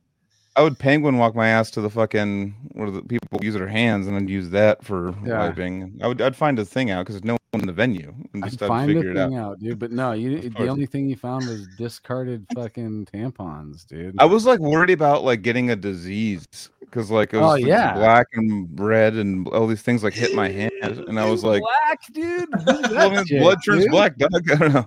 If you're black and green and red. Yeah, man. Sounds like we're fucking writing the new Gorgasm album or something, dude. But no, that's that was anyways, that was a side story, quick side story that touched 25 tampons at once. Quick. But things happen. So you guys got together. I mean, actually knowing Nate, I think Nate, did I see you jam guitar before that I found out that you were in Soul Asunder or something? Because I remember seeing you as a guitar. Okay. Same time. I was playing ontogeny guitar at the same time I was doing bass for Soul Asunder, and then Soul Asunder eventually Brian left Soul Asunder, so they needed a new guitar player. So I just went to guitar in Soul Asunder. So I played guitar in Soul Asunder as well too. So, but I think I met you when I was playing bass for Soul Asunder. Okay, that's right. Did the band just go like, why the fuck are you playing bass when they saw you play guitar? I know, to be honest, I think after a while I kind of was like, I'm tired of playing bass for a minute there. But it was a great way to just start playing live shows, because Anomalous, it was the road to play live was just like so far away, and it eventually never happened for me. They played 2 shows without me, but I never got to do that with them. We got so close to doing it, and then Marco was like, "Yeah, I joined a band called Brain Drill. We're about to tour." I was like, "Sick, nice, you do it." And then, so Soul Center was just live ready right away. So I just started playing shows, and that was super fun. So it's such a long time of playing shows, and working with Chaz is really cool, man. Because and Brian, they're musically really interesting players, super interesting. Chaz was like the first person who introduced polyrhythms to me when I was like 6 years old, because or 7 years old when I knew him, and I remember him explaining what a polyrhythm was to me, and then showing me how to do it and showing me how I couldn't do it. And I remember being so frustrated, like, damn it, I don't understand this, and this guy understands this. So it took me a while to get there. And playing with them, you could see he always had that fun rhythmic aspect to it, but he was so catchy and flavorful. So their music was really fun. I always had fun in that band, but playing guitar was what I liked more than bass, for sure, So definitely. There was the knowing that you two were going to be on tonight. There's one thing, I see it in Mica's Metal Archives discography, Pillars of Perversion. Yeah. I want to know your involvement, Mica. And also, side note, I think tonight I just remembered, or I'm hoping the memory is correct. Nate, did you ever go to the OG Thunderdome in Santa Cruz? A few times. That is where Micah was there too. Micah came to the Thunderdome too? Yeah. So that's where Micah's I think I did. And I was like, probably. That's such an unconfident nod. For sure hit Maniac mode. The Maniac was there. I don't know. Hell yeah, dude. For sure hit Maniac mode. You can tell when he hits Maniac mode because he looks slightly above you the whole time. You're like looking behind you. He looks at your forehead. He's looking over a fence the whole time when he's just still like exactly. That's when you're like, oh, Isn't that funny how we have friends that just usually is they have alter egos that happen when alcohol happens. Like Ivan, we were bringing him up earlier. We used to call him the Chupacabra. So funny. I was just talking about that earlier with Adam, but we used to call him the Chupa. Something just happens after the alcohol.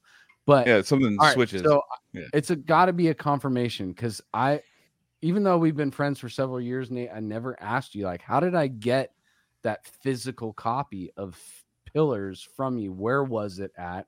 And I'm now remembering it was at the Thunderdome, dude. You probably brought a couple copies or whatever to hang out at a party, whatever. And that's where I got it, dude. It's one of my cherished, rarities in my physical CD collection is the OG Ontogeny, dude. So now let's hear about how that came about. Like, so obviously Ontog came after Anomalous, or were you already working on Ontog? Well, Ontogeny's been my project forever. Like, that's just been me playing music, and I wanted to make a death metal project always because I love death metal. Soul Asunder wasn't death metal. Anomalous at the time, I didn't think I was going to write anything because it was like Max and Tim just arguing and writing crazy riffs. So I was like, yeah, I'm not going to interrupt that process. It wasn't until the next album that I kind of wrote a lot of stuff, and it's because I don't know, they liked what I wrote. So I was like, I want to make a death metal project, and that's what I did. And I programmed all these drums. The original recording has even worse programmed drums because it was when I was like 14 years old that I did that, and it has like. Are you selfing right now, dude? I actually took a picture. I'm actually sending. All right. Okay. Sorry. Okay. Joel's calling me out now, so I got to do it. He's Anthony's like, I love your story. He's all. Sorry, I had to take a picture. I had to call him out. Recent comment. I have to tell him he had a sick nickname in college. I nicknamed my cousin Pig Destroyer because she was so shriekingly loud when she would talk, like high emotion. So when she would get too loud like that, I would tell her, hey, Pig Destroyer, we need to take it down to, Soundgarden right now. and I've never heard anybody have the nickname Pig Destroyer up until this point, so I had to take a picture of that so I could send it to her and be like, quiet. Just watch yourself when you're doing it next time. Don't be like this. Just don't be like, to be like that. Sorry, like dude. Boomer. I didn't fucking know. All right, Boomer. That's fine. The camera that I'm on is right here. I didn't. It's supposed on normal computers. It's right there. So I sorry, the thing was right next to the camera. All right, so Nate, back to you. Nate, you remember where you were at? I programmed the original album, and then I wasn't good at writing vocals at all. So the first Ontogeny vocal track was written by my brother. Then he said, let's get Mica to sing it. And that's, it's on the album, and I can't remember what the song is called. Congregating Coffins was the very first lyric song that my brother wrote the lyrics for. And yeah, he said, let's just get Mica to do it because he has the corpse grinder, like high scream in low thing, and he has the mid, like he hits all the screams, he had all of them. So that's how he was thinking of the vocals for it, and I was like, yeah, that's what we should have. And we did it, and I was like, yeah, that works. So we set up a session where I just wrote all the vocals one day for the entire album, and like Mica stayed over for the weekend, and we just kind of recorded all the songs really fast because they're kind of super straight vocals, and it's really straight death metal, that first album. So Mica grew up in straight death metal stuff, so it was perfect. It was going great. The session was just really fun and creative because he knew more about screaming and layering vocals than I did at the time. I was kind of just new to recording anything, so just doing all that with him was a growing experience for me, recording vocals, and then learning how to mix it myself was the first time I ever mixed screaming. Because I couldn't do it myself, and every time I tried it just sounded so stupid, and I thought I had kind of decent songs to show people, so Mica kind of finished it out and made it showable. Dude.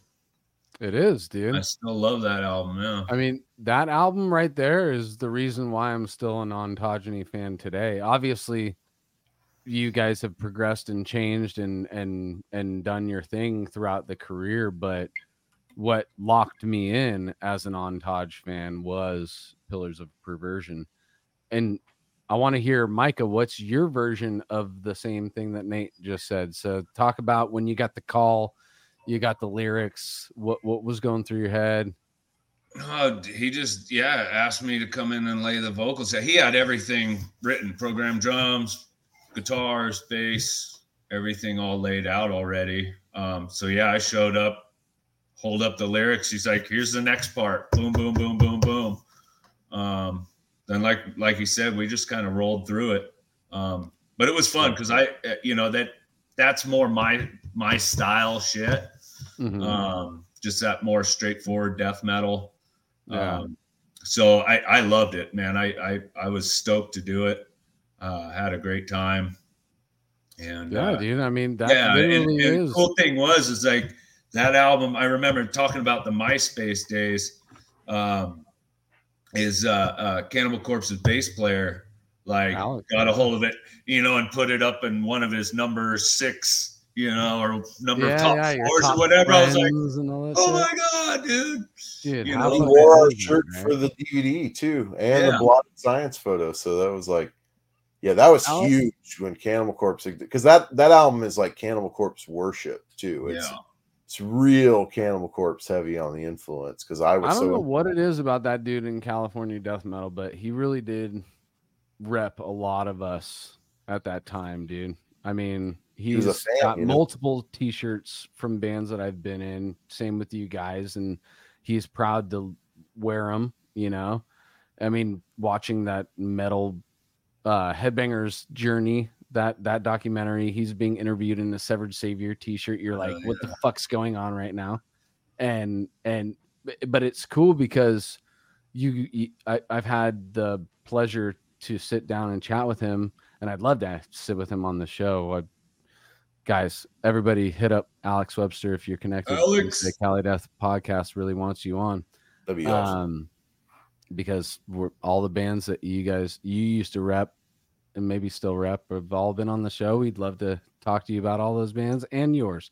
To see a guy like that, because Cannibal was one of the first death metal bands that I was ever introduced to, and to, idolize them, and then realize that a guy at that level who you feel like you're looking up a mountain at the guys in Cannibal Corpse, they're standing on top of the fucking Himalayas while you're standing at the bottom, and then you see one of the guys wearing your t-shirt or repping your band and giving you props. That literally, right, that moment for any of us right there, if we had any doubt in ourselves at that time, it was washed with that, because the death metal gods have given us our fucking our praise enough to where it's like we need to keep going and keep seeing this through, because it's being recognized,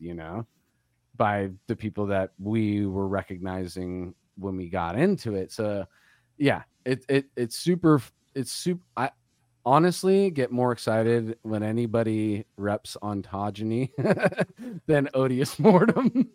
Because I'm just like, dude, about the fucking sickest shit right here in California. Oh, if you're another state and someone has an Ontogeny shirt, you're like, we need to be friends. When I was in Europe, we played, I don't remember where, we were at this show. After the show, got called over. Anyhow, I got a photo with this dude's repping an Ontogeny shirt. And I was like, no fucking way. He ordered it and ordered the CD, was a huge fucking fan. Dude. Yeah, and those are all shipped by me, folks. Yeah, that place that he's all, I need credit for that fucking trip to the post office, that fucking postage. Sometimes was insane. It's a bummer. Sometimes it's a bummer when you didn't charge, like those days. I didn't know about shipping so many. Totally. I was just like, my album's available all over the world, dude. War-torn countries, it's all good. And I was like, dude, some shipping. I was like, bro, $40, and I didn't make a cent, and you lost money. So some things got sent back a bunch of times. Like there was this one dude. Man, I tried to ship him this package 4 times, and each time it was like $20.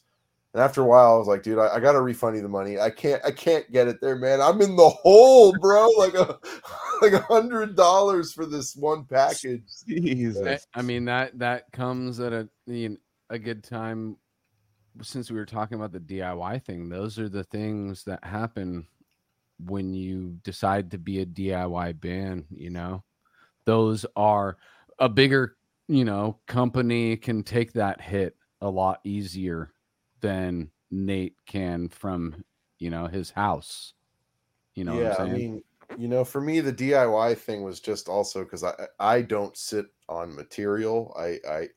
I constantly make music, so the idea of waiting for something to be released to me is just I don't care enough to wait for it either. So it's get it out there because I spent all this time making it, so which is probably not the best way to do it either because it should have like a proper release and all this stuff. I'm not good at that portion of it at all, but you know, I think all the Ontage releases deserve worldwide access, dude, because that's some shit right there. Yeah, I mean, like pretty much like Nate's so many I've fucking... been like fucking in the top fans list of Ontogeny for quite some time.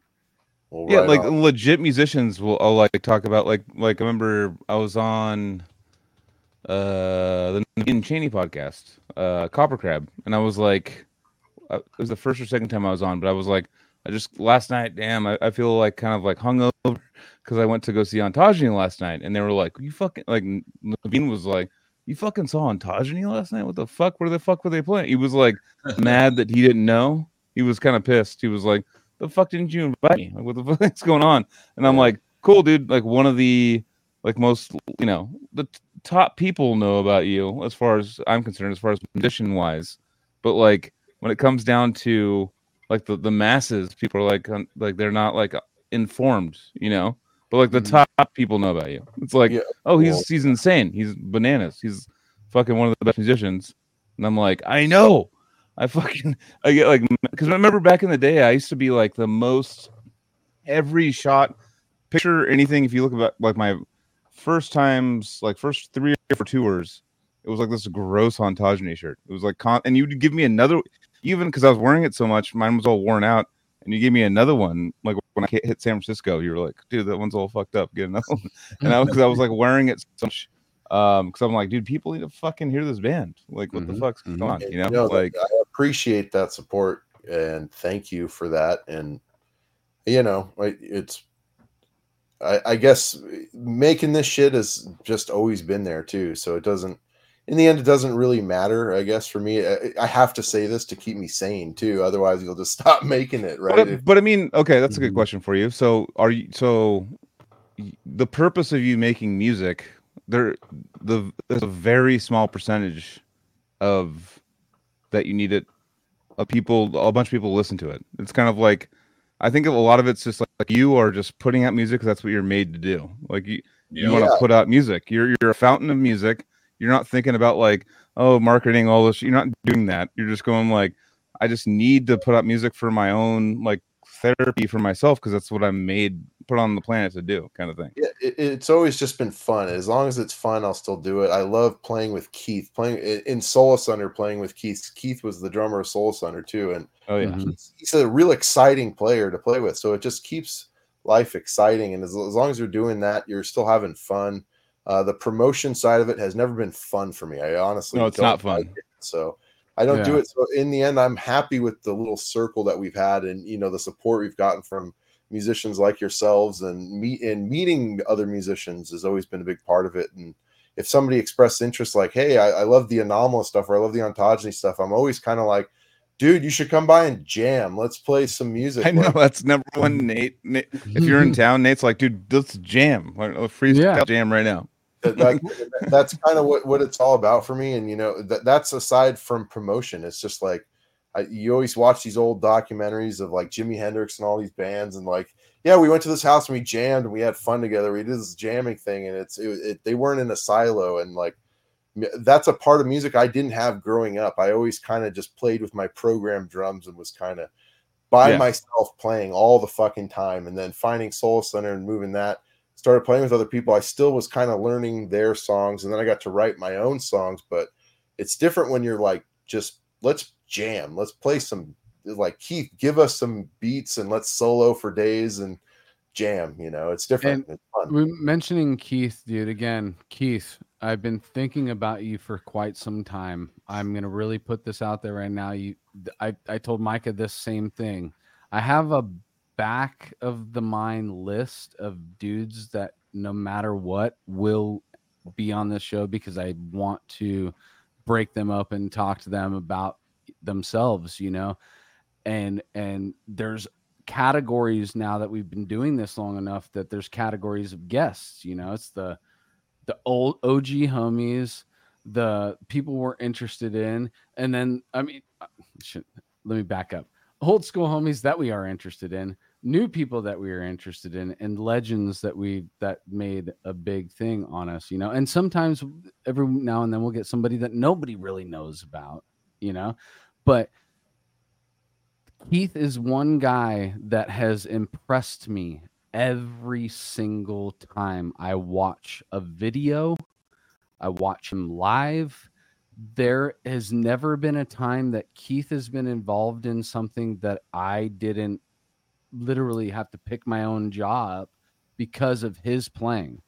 I think that he is out of all these people, he actually sits outside of it for me, dude. He's this unique little like player that can kind of, he's like a Kenny Gorowski type deal where he can kind of chameleon himself into a different project so well, dude. I mean, so when we went to Ontage, Cartilage, and then Keith's other band opened. What was the other band that they're called Bong Father. They're like stoner doom. Dude, that's right. That set was fucking amazing to me, bro. I loved that set, and knowing that Keith was behind the kit, maybe gave me a little bias, but in the sense that I knew it was going to be good because Keith has never been a part of something that has been mediocre. You know what I'm saying? Keith has a great appreciation for a lot of different types of music. And he's another guy that just kind of has to get it out of him and have fun playing it and doing it. Like Bong Father was formed during COVID, where he was just like, well, I'm kind of quarantining and these people I'm quarantining with, so let's form a stoner rock band. And Keith doesn't even smoke or anything too, so it's pretty funny. Called Bong Father. But, he's like all in time and shit, and everyone's like, fuck, dude, why are you all in time? You're not lagging. Exactly. I mean, it's pretty funny knowing Keith being there doing that, but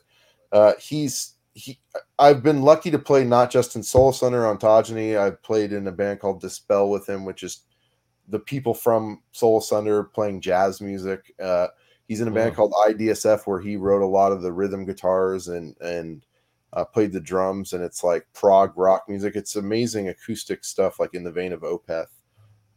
So he's a great musician. I've been lucky to play with great musicians, Chaz and Keith and Max and Tim and Micah. All these people are just like I'm a sum of my influences for sure, because I've grown up around these guys just playing music with them. Like, oh, this part's gonna be tight when Micah does it, so I write a song in that vein, or this thing's gonna be tight when Max does it. That kind of style of writing has shaped how I play a lot, you know. Dude, it gives you like a direction, kind of like when you're writing, you're like thinking about like Micah, you're thinking Max, or like it gives you kind of like your brain goes to an influence and what will work with this. I mean, you're just fucking talented. I'm gonna go back to the hip hop thing real quick and just say, like, it's a posse, you know, and all in a hip hop posse, all the MCs were just, you know, had their competitiveness. Clown posse. Sorry. They were competitive, just like we've said this many times on the show, Joel. It was a healthy, positive competitiveness that we were having in our collective. Like, we'd see somebody else do something, and then it would in turn affect how we were going about our music, because if they came correct, we got to come correct too, you know. Or even healthily one up each other. And that, I think, that is like the progression that you would love to have in a posse or a collective of like-minded musicians that constantly make you feel like you need to stay on your toes in order to keep up with the homies, right?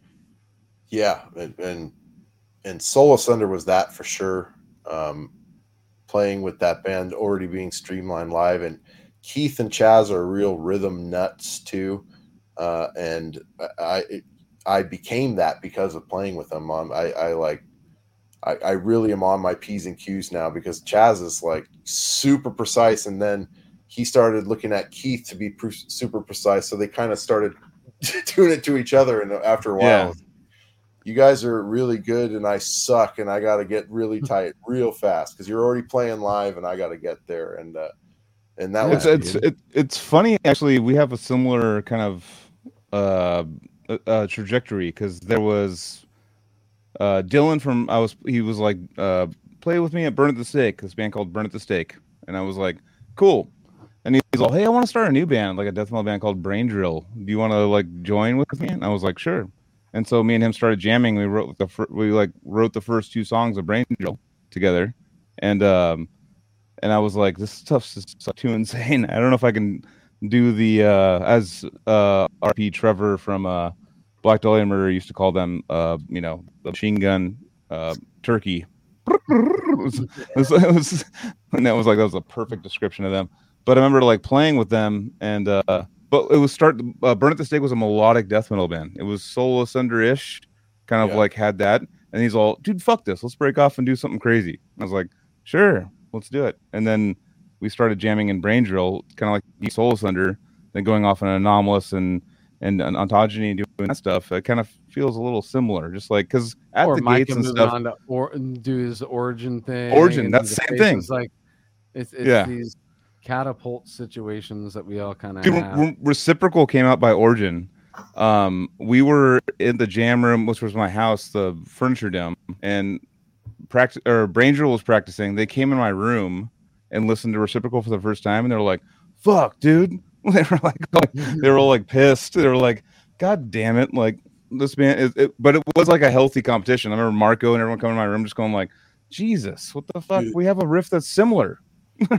They're all that's good. That's good.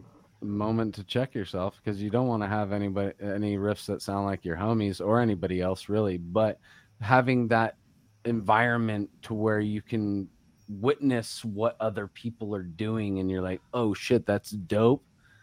I don't feel like I'm as dope as that. I need to get as dope as that.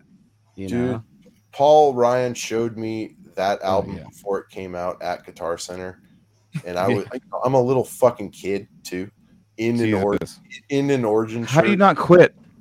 Dude, I heard it and was just like, yeah, whatever, man. Like, dude, sounds good. It sounds good. Really sounds good. But I think one thing that's always been really cool, I've always appreciated Paul too. So it was actually, it's always exciting when Paul would show me that shit. I'd always be like, this is the sickest thing ever. Yeah. Totally. This is going to be the thing. And he still shows me stuff now. And I got to help do the pre-production stuff on their new album. So I still feel like that little kid in a lot of ways. Like, I'm lucky to be able to listen to Origin right now. This is, little kid Nate would be really stoked at this too, and I think kind of with our first discussion about music and what I get out of it, that's something I've gotten out of it, that, just that relationship, being able to do that type of stuff. And Paul Ryan's one of those guys. He's one of those guys that like shepherded us, as and was once he like was like interested in hanging out with like, you're like, what the fuck is going on right now? And he would come he'd come to the big shows, he'd come to the little shows. Yeah, he supports everyone. Totally. Yeah. He's the man. He's really the man. He is the fucking man. He still invites me to the bar every Tuesday because that's his drinking day. And I'm like, dude, I wake up at 4 a.m. Can't it be a Friday? But yeah, we all have great Paul stories. I love that dude. The gear deals he used to give too. Doesn't do that anymore. as a broke musician, hooked me up with the ability to play some cool stuff and record myself. Like he was, when I got my studio going, when I first did that, I was just like, this is the list of stuff I need. And he's like, give me that list. We're about to see how much we can take off of it. And it made it possible because it made it more affordable. So I Ian had mentioned that in the chat, and as soon as he said it, I have a story like that too. I think that what it is it was a situation that, you know, Paul was working for this company and he knew that there was tons of people like him trying to fucking do what he was already doing, you know? And he was such a genuine, and is such a genuine human, that of course I'm going to try and do everything in my power to make it easier for you to have this possibility. Well, no, I think the main fact, because I worked at Guitar Center, I knew what I could do and I knew what I couldn't do, and he would do shit that I was like, damn, dude, like he was hooking you up and actually putting his job on the line. It wasn't him just going like, oh, I like you and I want to help you. It was him going like, I am going to cut live this on a podcast about it.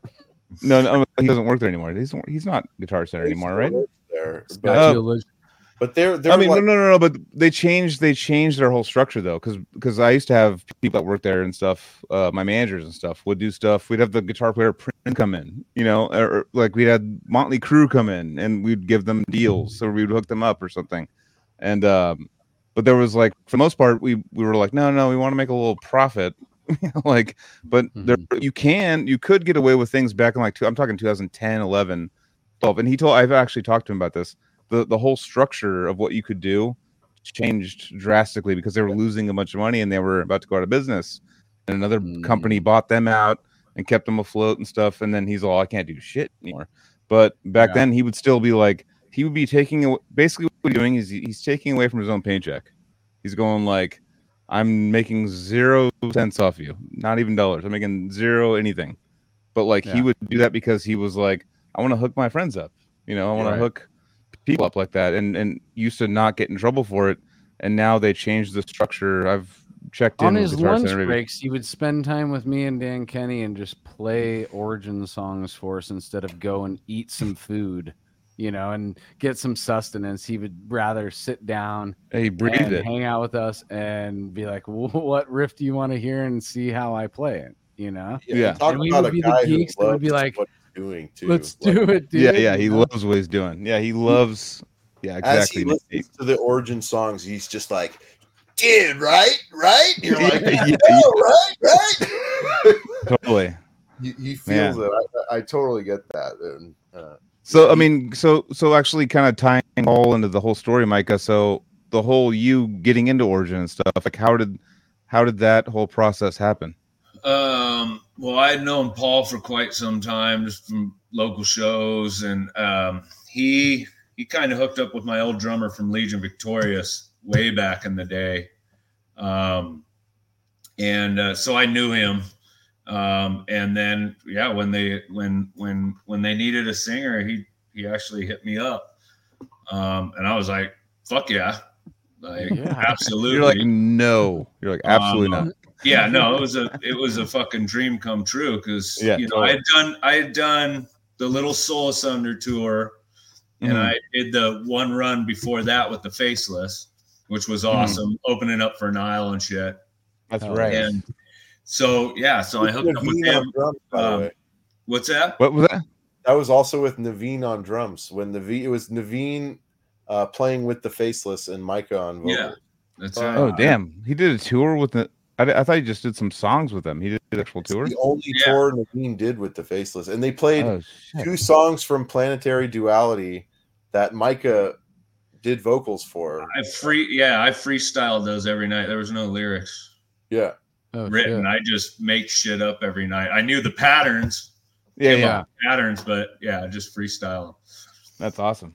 Oh, yeah. But joining Origin was, next thing I knew, I'm flying to fucking New Zealand with them and playing with. Could you remember? Wait, I want to take it back to your freestyle thing real quick. Could you remember any part of those songs that you did you found one line? It'd be like, no, nothing. But I remember or something like that. Some nights I'd pick some dude out and I'd be singing about fucking his mom or fucking. Yeah. I was gonna say, like, the crowd's not moving enough. You're like, fuck, that's gonna be an asshole. Yeah. I can see doing that. But just making shit up. That's rad. Yeah. But yeah, it was amazing. Because the next thing, like I said, I'm playing shows with bands I had listened to for 20 years. Right. We did that tour was New Zealand, and then 4 shows in Australia was with Misery Index, Decapitated, Psychroptic.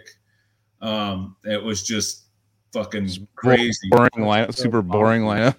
I'll tell you the most insane lineup ever. So the very first show, first song in New Zealand, come out the first time, like walking out on stage, I'm hella nervous. And to get out, we start playing.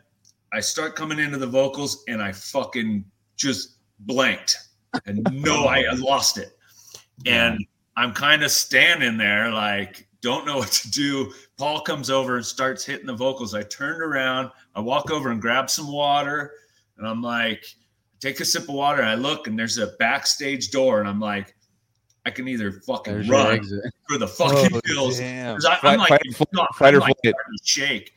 And somehow I just like, okay, listen to Paul. I could hear where he was. I found myself again, turned around, came back, and slayed the rest of the show. But hell yeah, dude, that was like panic mode, dude. I literally. We were just talking earlier about the things that we forget and the things that we remember. Those are the moments that you'll never forget. I'll never forget that. Yeah.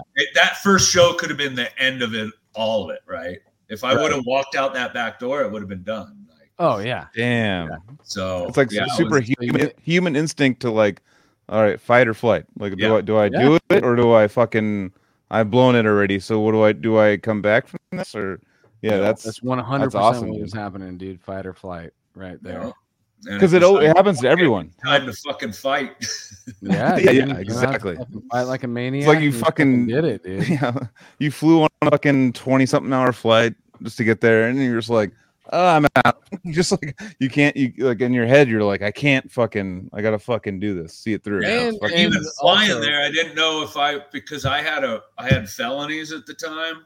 I've since had those erased off my fucking record, but rock on. So the booker was like, I think I've got you, able to go there. But I literally, until I showed up at the airport, didn't know they were going to let me into the country either. So yeah. Dude, and to have that moment where you have a guy like Paul Ryan, who's the main guy in the project that you're playing with, and he could have totally been a different person at that time, but he saw that it was something new to you. He saw what you could be, and he kind of tried to at least help guide you through that moment, and then it was then you facing you, and you faced you, and you got back out there, and you showed Paul that you could do it, and boom, there it is, dude. Yeah. And it could have gone a totally different way if you had somebody else like the heroes that we're talking about that are assholes, that person could have been on stage with you like, nah, dude, we're done. Get the fuck out. Yeah. It could have been You missed a couple of lines, you're out. He's a support system. Like Paul's a support, like for all of us younger guys. We've played a show with Origin Behemoth once, and Matt's amp exploded.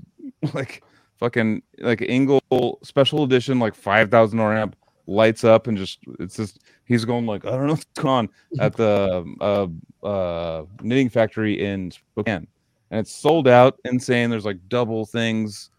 There's fucking people staring at us. And so I run in front of Matt and I start playing bass. And then he's going like, dude, my amp's fucked. He's like, I can hear him yelling it.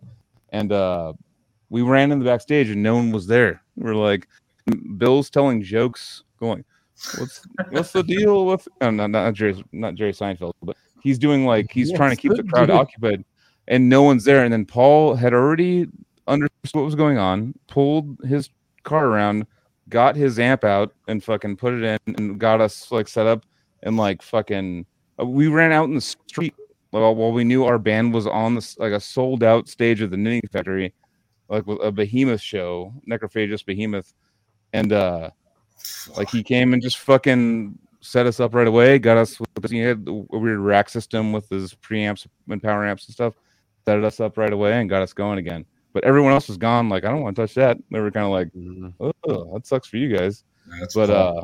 Yeah, that's a Paul story that I'll never. It's one of those never forget. Like we're staying on stage, going like, "Hello guys, how are you doing?" Like we talk about our death metal dads on the show. Mike, Jacoby, Eric, those are the death metal dads. But I think that Paul is definitely like the cool death metal uncle. Yeah. He's definitely the cool death metal uncle that's just like ready to be like, "Hey, dude, let's fucking do this," you know. But no, his urgency. He doesn't really smoke weed, but he'd be like the uncle that would pass you the joint. Dude, he's like a San Francisco tourist attraction as far as I'm concerned. Like if you like metal, it's just crazy because his bands are known for being from Kansas, but he's been in our scene for as long as I can remember. You know, Paul has been, and he roots for the right team. That's all I gotta say. Oh shit, that's Paul's team. Again, Niners and KC in the fucking Super Bowl. That's crazy. But yeah, he's the guy that everybody's like, "Oh, dude, Origin, Unmerciful, Kansas." But I'm like, I've only known Paul from being from San Francisco, you know. Yeah, and he's in. As long as I've known Paul, he's just been right there down the road. City too. He's in like right next to the Tenderloin, and oh yeah, I've been to his studio apartment, dude. When you guys were talking about in the city, he's in the fucking city, dude. He is right there, dude. City dog. He's in the fucking city, dude. In the smallest apartment that I could think of. It was actually the smallest apartment that I had ever been in. I don't know if Paul's still there, but that kind of he's there all right. In the city. That's still how you live in the city, dude. We don't talk about his living situation, but no, we'll just talk about how he fucking stole from a corporate. No, I'm just joking. No, but one thing about actually, minutes, but I'm talking about his fucking residence. Speaking of the city, I'm actually that the night Paul was like hitting me up to go hang out a bunch, and I typed in DNA Lounge, and there are people in the city that name their house DNA Lounge. So I went to 2 different DNA lounges that were in like fucking Sunset was one of them, because I don't know where the fuck I'm going, and they're like, all right, you're here, dude, and I'm in Sunset, and I'm like, this is not it. Like, and it's all they call their house the DNA Lounge, and I was like swingers party or something. They're trying to fucking swap DNA Lounge your DNA and leave. No, but literally it happened multiple times in San Francisco where I was like typing in because I don't know the even I should know 3rd Street. I should know that. But I did not like double check. I was like, DNA Lounge, yeah, that's it. Boom. You know, and DNA it took me to Slims. Like I knew where Slims was, right? And DNA is just there. YOLO. Right. Huh? Joel definitely isn't it called YOLO now? Isn't it YOLO Lounge? San Francisco. Oh, is that what Slims became? I don't even know. That's what you live there. Yeah, YOLO. DNA has here at 11th and Harrison show in a minute that I've gone to. I got to go to them again once they have some metal shows coming up. But once Slim's closed, there's no reason really to go down there other than DNA Lounge, you know, or Costco. Costco's pretty sick. Costco, or fentanyl, or there's a couple of places across the street. Well, I saw Unexpect at a place across the street, but I forget what it was called. On the other side of the street. Oh yeah, there's a brick and mortar. I saw Black Dahlia Murder there and Fallujah. I think it is the brick and mortar. Yep. Yeah, that's right up the street from the Best Buy, which is still there, and they still play shows too. There's not many metal shows I've seen there though. Like Black Dahlia Murder was one of the only death metal shows I've seen there. Origin just played at like a fucking nightclub when they played last time. It was like 2 years ago, I guess. So it was a while ago, but it was a straight up like dance nightclub, and there was like a disco ball and shit. I was like, this is fucking weird for Origin. They played at Aptos. I'm literally in Aptos right now, and that's where I met Odious. I was 20 years old, couldn't go inside. I was like, they're playing my little town, dude. You have to go see Origin. Like, Asunder opened that show, right? Yeah. Yeah, I think definitely. Yeah, I remember like listening to it on the outside, smoking cigarettes because I was 18 at least, so I could smoke cigarettes. But like just listening, put my ear to like, oh my god, like an Origin. Soul Asunder opened that show, and it wasn't Longstreth. It was James King played Keith's drum kit, and Keith's drum kit was so whack, so bad. so bad. It was like, dude, it was like a high school band kit. It just looked like cracked eggshells. It was horrible. So, Origin y'all, am I remembering this correctly? Odious and Soul Asunder played a show at Aptos Club together, right? Yes. Yeah, I'm almost positive it was my first full set with Odious. Yes. Was it the CD release party? Wasn't that the Origin show? That wasn't the Origin show? No. There's one before. It was Origin. I was outside. It was Odious wasn't on the bill. No, Odious was. Or no, they weren't on the bill. There was a second time they played there, anyways. But a second time they were there, and I got to see Odious from the side, like staircase from the outside. I was watching only Casey, and I was like, "What the fuck is it?" I mean, blown away. But I think the Origin show was where I met everyone from Odious, like David, Casey. What really sucked for me playing Aptos Club was I wasn't 21. I was only like 15, so I had to sit outside the whole time. Yep. Like I could only go on stage for our set, and then they'd kick me out every time. I always just stayed in the parking lot for all these shows. That's happened to me and Anthony too. I would actually brick by brick. I would sneak in beforehand. I would sneak in like while they're doing shit, like way early, and sit in the bathroom stall for like 2 hours. Alex Bent, we had to do that. We had to do that the whole tour, dude. He had his big old afro at the time and shit, and he was only 19. We're just like, grab as much shit as you can handle, hold it on like both sides of your body, and just walk in with us, so they don't see the fro, because once they saw that fro, they're just gonna see that as soon as it walks in again. So if they the face, so he's a young he was a young looking kid, so it's like you got to make sure and get them in. I mean, there's laws now. I think the law, and I think it still was the law here, was that you can get on stage if you're underage, but you got to escort it out by security when you're done. Like, and that's what happened. Walk outside. That's escorted to an alleyway and just left there for the rest of the night. There's some places that straight up get mad at you too. Like one of the Monterey metal places that I don't know if Mica mentioned was called the Lava Lounge. We used to play the Lava Lounge all the time, and that's one I had to sit outside for. And I remember they used to get hella mad at me, like, "What's your problem, dude?" I'm like, "I'm sorry, I'm not old enough. I don't know. I don't know what to tell you here, man. I'm trying to age. I'm not aged enough, dude." It's like, I'm sorry, my parents like bone like way more recently than your parents. That's. I'm sorry, that's on me now. But yeah, I kind of was young enough to play with them, I guess. So I remember I tried to play in Soul Asunder when I was probably 10 years old. And I learned all the Soul Asunder songs on drums. And I called Chaz and I was like, "Dude, I learned your whole album on drums." And he's like, "How old are you, dude?" And I went, I'm 10 years old and I'm ready to play, like jam with you. And he went, "Yeah, no way am I going to play in a band with a 10-year-old." And I was like, "What?"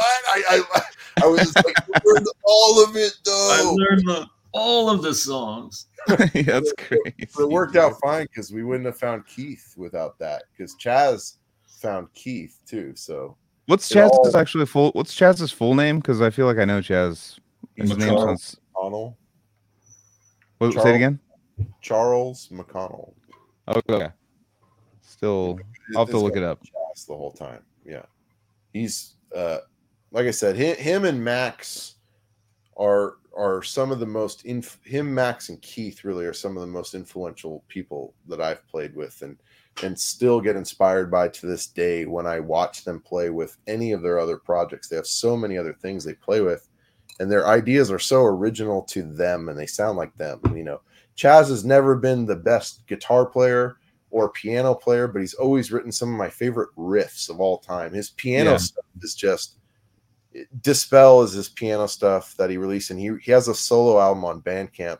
it's just some of the most emotional piano playing that it's so catchy and sick. So check that out if you ever have time. I think it's called In Black and White.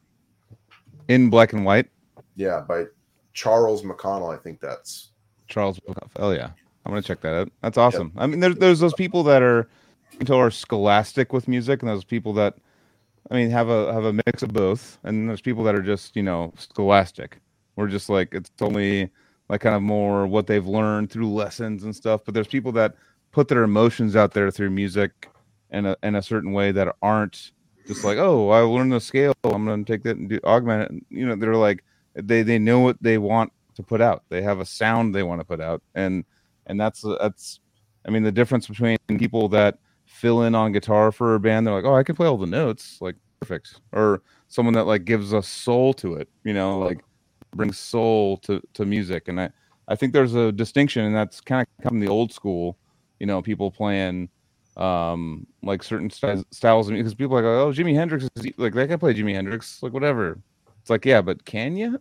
Like, yeah, exactly. I mean, can you touch the soul at all, or are you just gonna play like try to find the exact way he did it, or are you gonna have your head back and feel it and show the crowd that you are in that mode?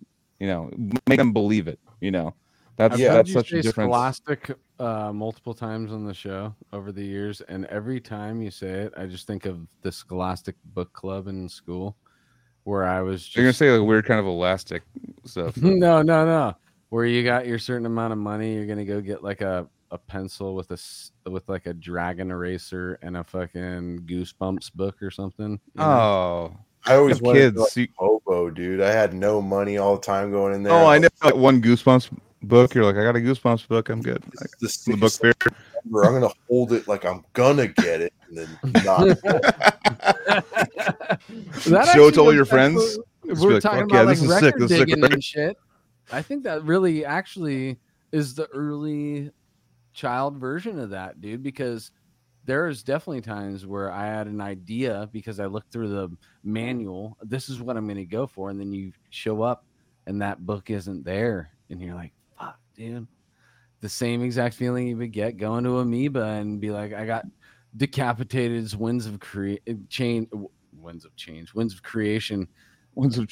You got five Scorpions. That would be actually a sick cover, dude.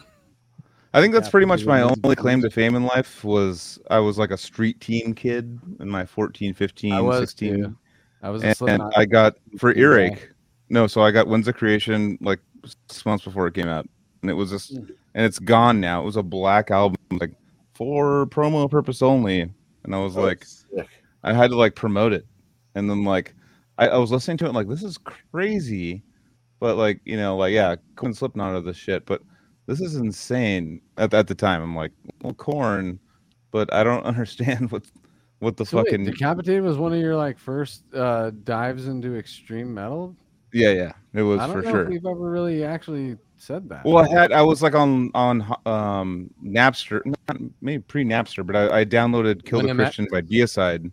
So Deicide was like, I would just show it to my friends to be like, check out the, like, oh, you listen to that? Check this out. It was kind of like a one-up thing. I was like, check this out, dude. This is way sicker than Slayer, dude.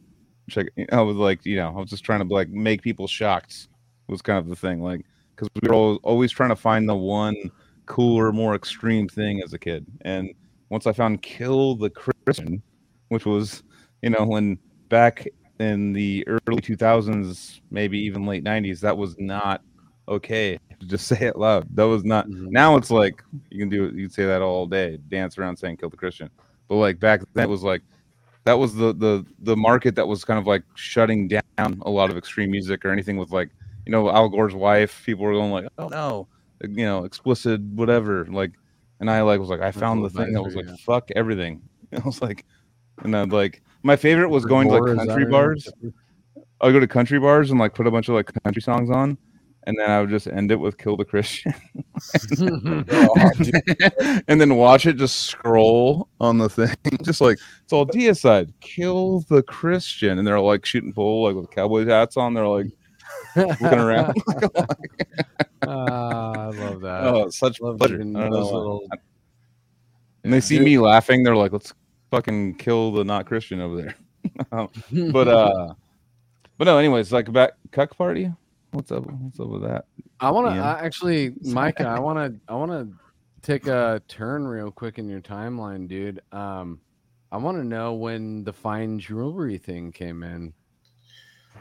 So that came about after moving up here to Mount Shasta. That's right. Well, back up to leaving Origin.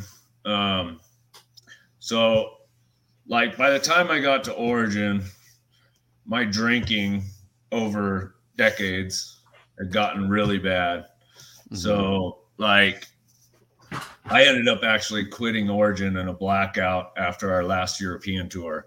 Wow. Right after signing, we just signed a Nuclear Blast. I put my name on the thing. It was like achieved my dream. But I was, you know, I had this hole in me. I was drinking myself to death. Yeah. So yeah, I called them, you know, in a blackout, feeling like, you know, their other singer left because of drugs and alcohol, whatever, and I'm gonna end up fucking the band over, so I might as well fucking nip it in the bud. And after I did that, I ended up, that was like it. I lost everything. Got really suicidal. Actually drove out to Bixby Bridge in Big Sur and stood on the edge of Bixby Bridge looking 200 feet down at the rocks, chugging a bottle of vodka, trying to drink myself off that bridge. And so anyway, I ended up moving up here to get sobered up. So wait, no. You can't what pulled you off though? What pulled you off? Joel's on my wavelength that we can't leave that. You dropped the bomb. We got to know. So what got you to step away from that bridge? So, well, finally, I guess somebody called the highway patrol, and they stopped traffic and walked up, and they're like, "Will you please step down?" And it was kind of, you know, another fight or flight, dude. Like, make a decision, either end it or you got to fucking get down. Can you recall, you know, something in your mind that happened to make you make the decision to step down? So I wanted to live, dude. Truly, deep down inside, I wanted to live. You know, that's why I was trying to drink myself off. I couldn't just go up there and jump. Right. There was something inside me that knew I wanted to continue experiencing life. And I'm so fucking glad I did, right? Oh, dude. Us too. Yeah. So I ended up getting down. They took me to the mental hospital, which I escaped from in like 20 minutes. And about 2 weeks later, I was probably going to head back to that bridge. So I ended up turning myself back into the hospital. Damn. Okay. And so then you turn yourself in and you got the right treatment in there. Yeah, got sobered up, went through the DTs like hardcore, like hallucinating fucking spiders all everywhere and fucking flies all over the walls, and people were there that weren't there. I was hearing rap music come out, which I hated.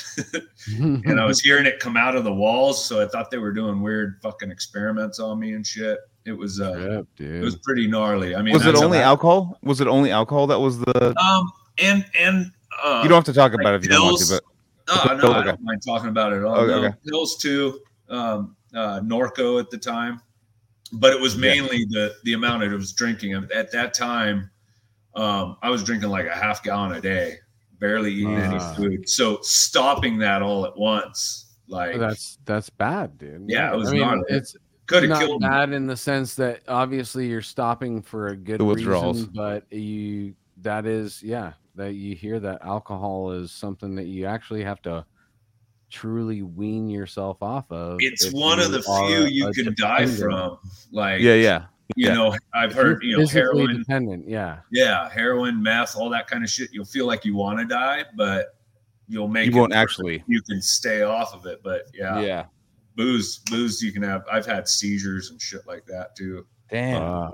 How many years were you drinking? Like, so it must have been like a daily drinking habit for how many years?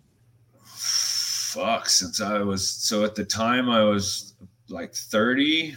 I've been drinking pretty heavily since like 16. Yeah. Like mostly daily. Yeah. Dude, by the time I was 17, we had me and Gator and Jeff, you know, my first band, I was drinking like, we were going through a half gallon a day. I'd black out 5 days of the week.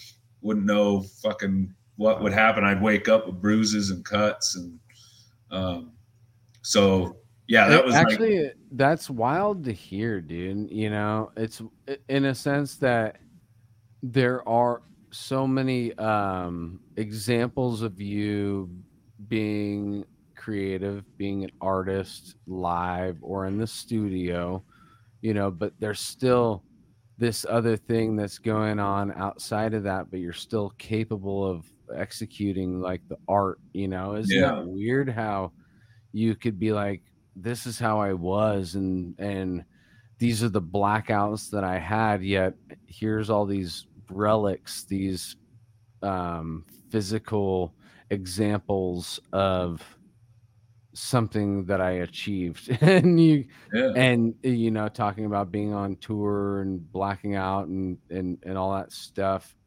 It's like it's weird to think that we all strive to be a part of this and make things, but you know, you could get into a position like that where you're also dependent on a substance of whatever, and it kind of is opposite of what you're trying to do. You want to try and make memories, yet this thing is taking memories away. There's all these crazy things that are happening in that combination. I mean, right now I'm a little buzzed talking to you on this show. We're trying to be creative and make this thing that's somewhat entertaining to enough dudes that are going to watch it. And I probably don't remember most of these shows. And I sit back and I think, I'm like, it's definitely the alcohol that's the main culprit in all of these stories, you know? Yeah. But you know, a lot of the people I played music with, toured with, everybody partying, but like, dude, I had a lot. You're the maniac too. But I was like, dude, you're the maniac.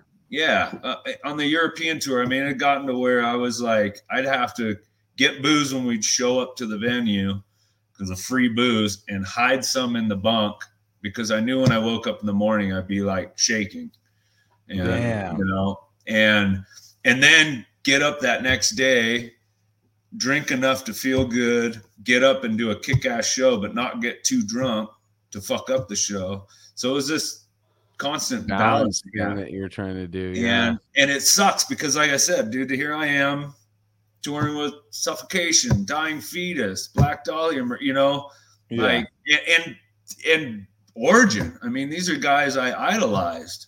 Right. And I don't think anybody really knew it was that bad because, you know, I've been doing it for so many years. It was like, this is what I do.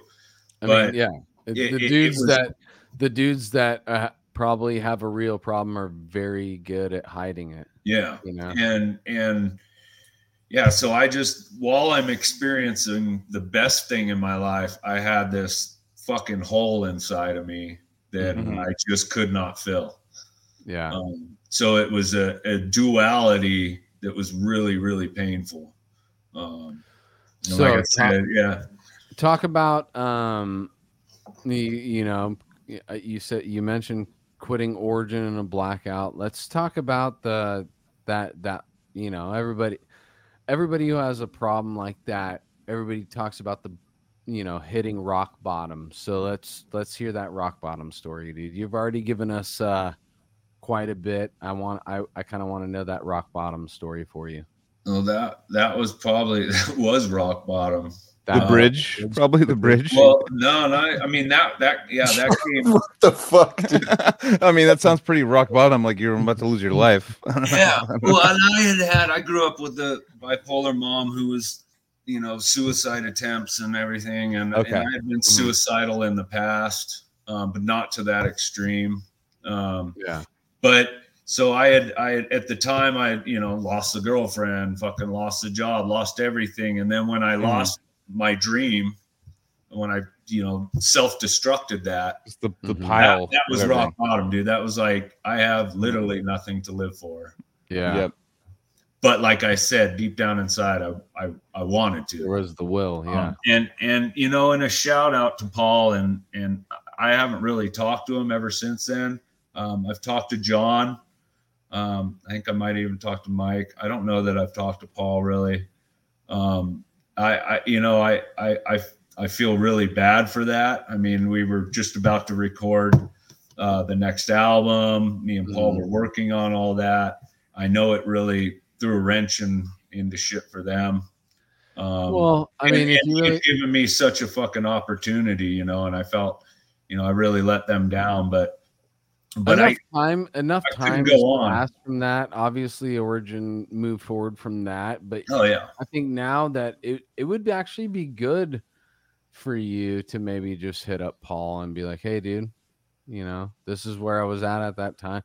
You don't even have to do that. I'm just saying now that you brought that up, I'm like, oh, that'd be cool for you to just make amends and be like, yo, I'm a different person now. Like that was a darker time in my life. And now look at, not only look at it, but I'm not that same person. Oh, not at all. Yeah. I believe me, dude. Like I said, I was a silent voyeur of what you're doing right now. And I actually, you're somebody that I follow that I may not comment or react to what I see, but I make note of what you're doing, and I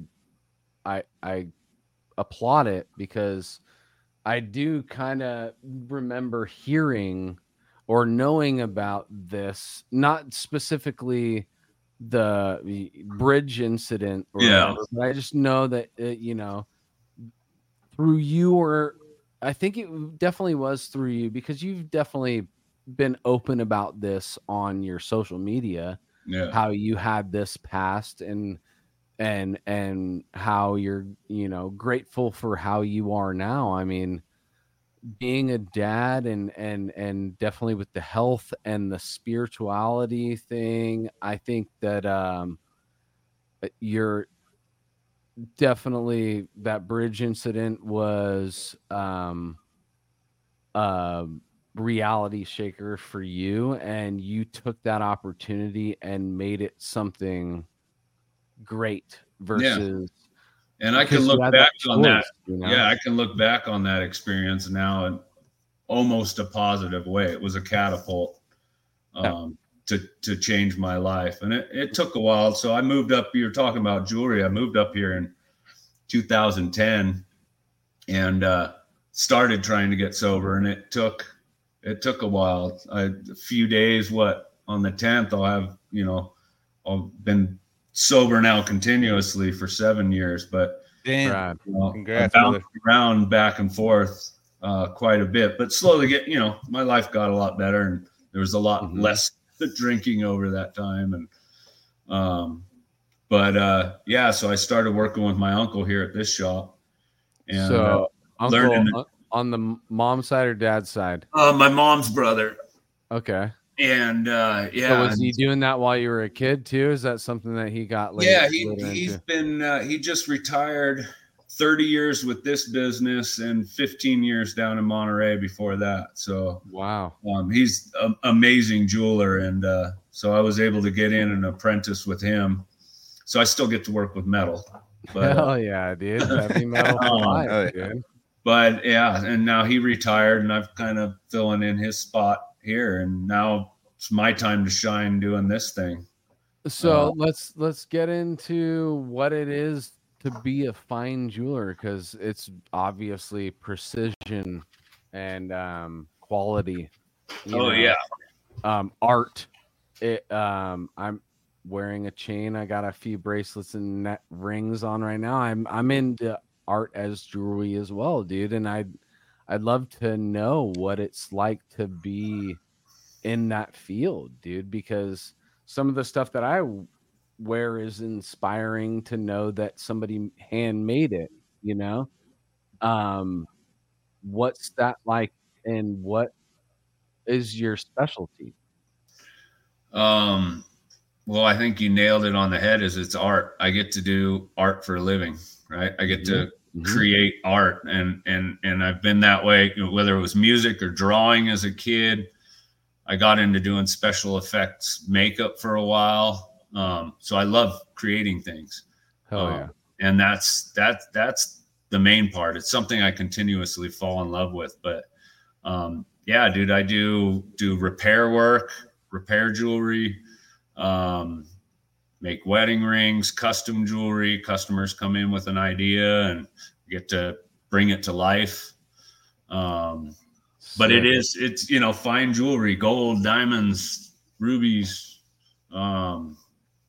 It's dude, I'm and this is literally coming up in the moment right now. I think that we're gonna talk after this because I might want to commission a Cali Death podcast ring, dude.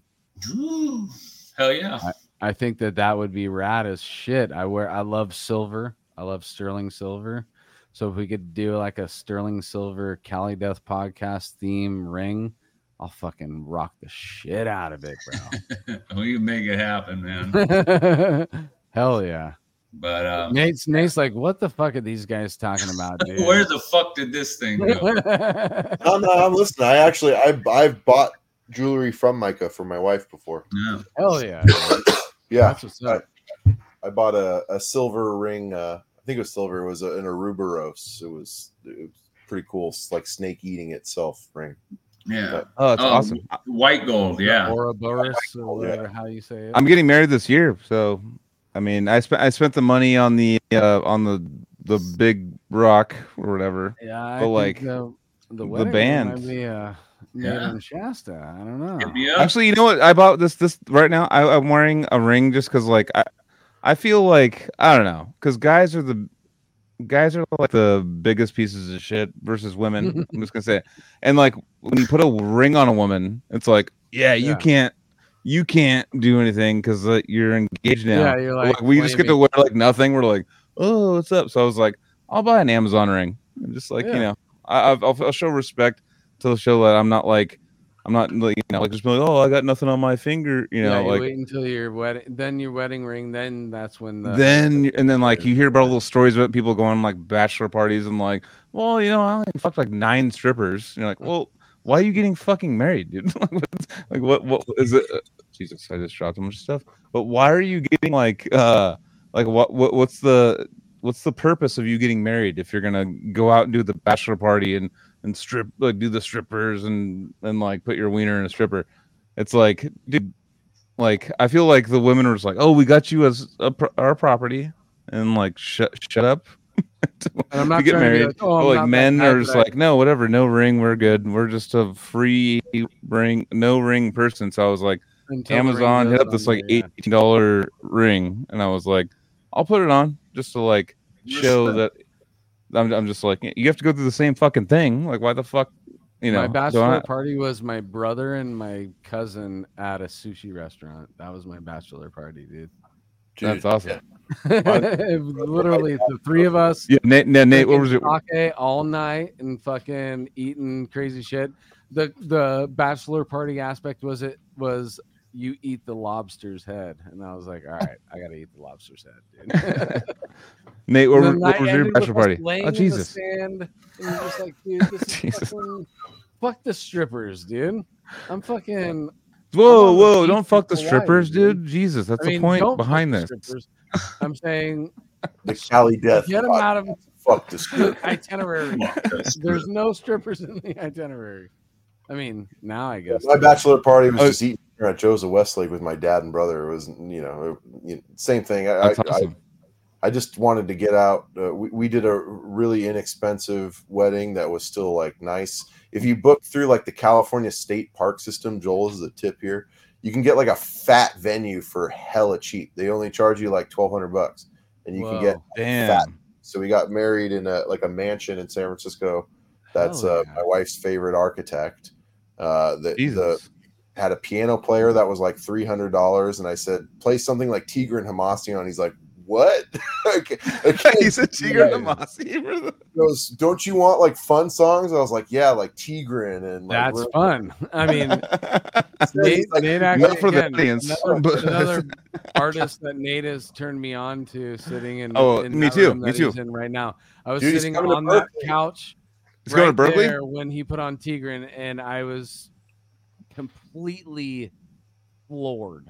No, I had to hit up Nate because I had to hit up Nate later. I like messaged him like, "What was that guy you're talking about?" And I went and followed him on Instagram and like got to watch his piano, like what he's working on and stuff. And I'm like, Jesus, fucking Christ, nuts! Alien, something that still stays with me right now.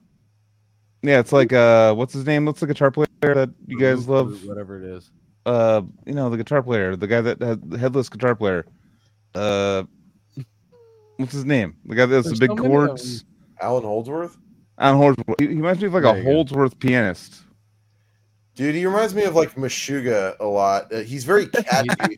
what I like about Tigran is he's jazz, but he's catchy. He's real modern. Yeah, heavy as balls too. It's just so is heavy in his music. Was that like syncopated? Aspect. Yeah, you know what's really cool too, if you really listen to it like on headphones, and I've seen him live enough to see as he plays, he like sings as he plays. He goes like, so you can hear on the recording he's just like mumbling to himself the entire time, just like because that dude just music pours out of that guy, and it's so exciting to see like somebody at that caliber of musicianship. It's he's a lightning bolt of sounds. It's amazing. Everything's really amazing about him. If we're gonna take away one thing, just because I mentioned that album that you had turned me on to, what is it, Mook Root or Mock Root? Or how do you? Is that what it is? Mock Root. Just a black, gray, and white type cover. Almost looks black metal in a sense. Check that out, listeners. If you haven't yet, you want to hear some brain churning jazz piano. Just some shit, really. It's not just.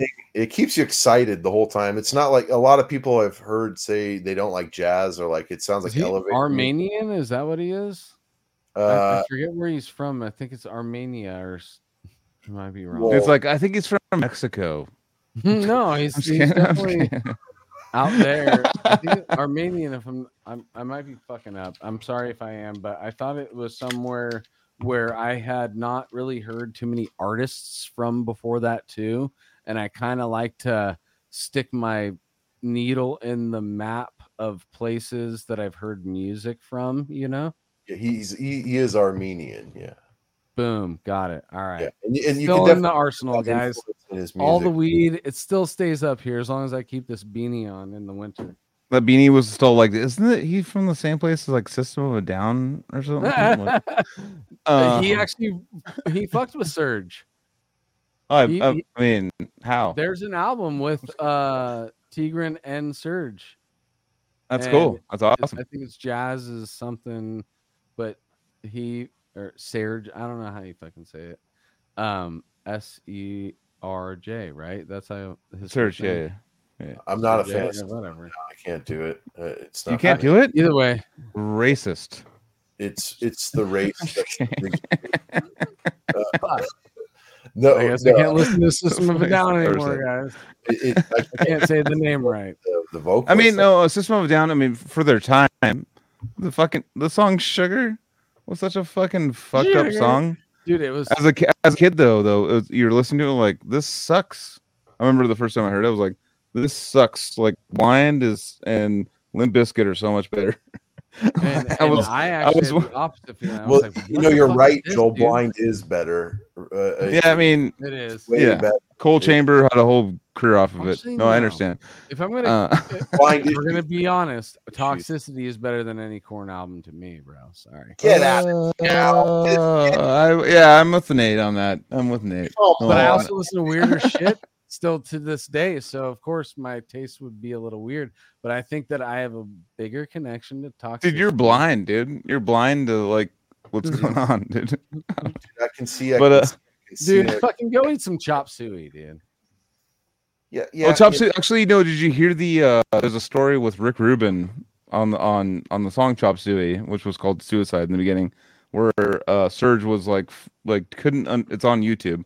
He couldn't figure out what to do after a certain part, and he had a big bookshelf, and Rick Rubin's like, grab one of the books, just grab one of the books, and the first thing you see, we'll work on it. And it was the why have you forsaken me? And that was just what he picked out of the fucking massive books, and he just grabbed it and sang it, and it's probably like the biggest part of that song, Chop Suey. But it wasn't like, but it worked with the song and lyric wise. But he was like stuck, and Rick Rubin's like, well, he's obviously he's not like a big doesn't know about music theory, he doesn't know stuff, but he would just be like. He's like a fucking shaman. He just goes like, "Hey, go over here. Look, all right." Good thing they didn't pick up Everybody Farts, dude. That would have been a way different song. Everybody Farts. Rick Rubin had that great documentary with Paul McCartney too, where it was just him and Paul McCartney like listening to all the old Beatles songs. And like you said, he's not a musician, so hearing Rick Rubin just talk about music is always fun because he comes from a perspective almost as a listener. What are they going to get out of it when they listen to it for the first time? Exactly. How to play it. So is it exciting or what does it evoke out of you? Actually, I had something I wanted to ask you because I've talked about this with multiple people after our podcast together. But we were talking about the music law part of the Beatles going into court. Remember, you talked about the whole thing, right?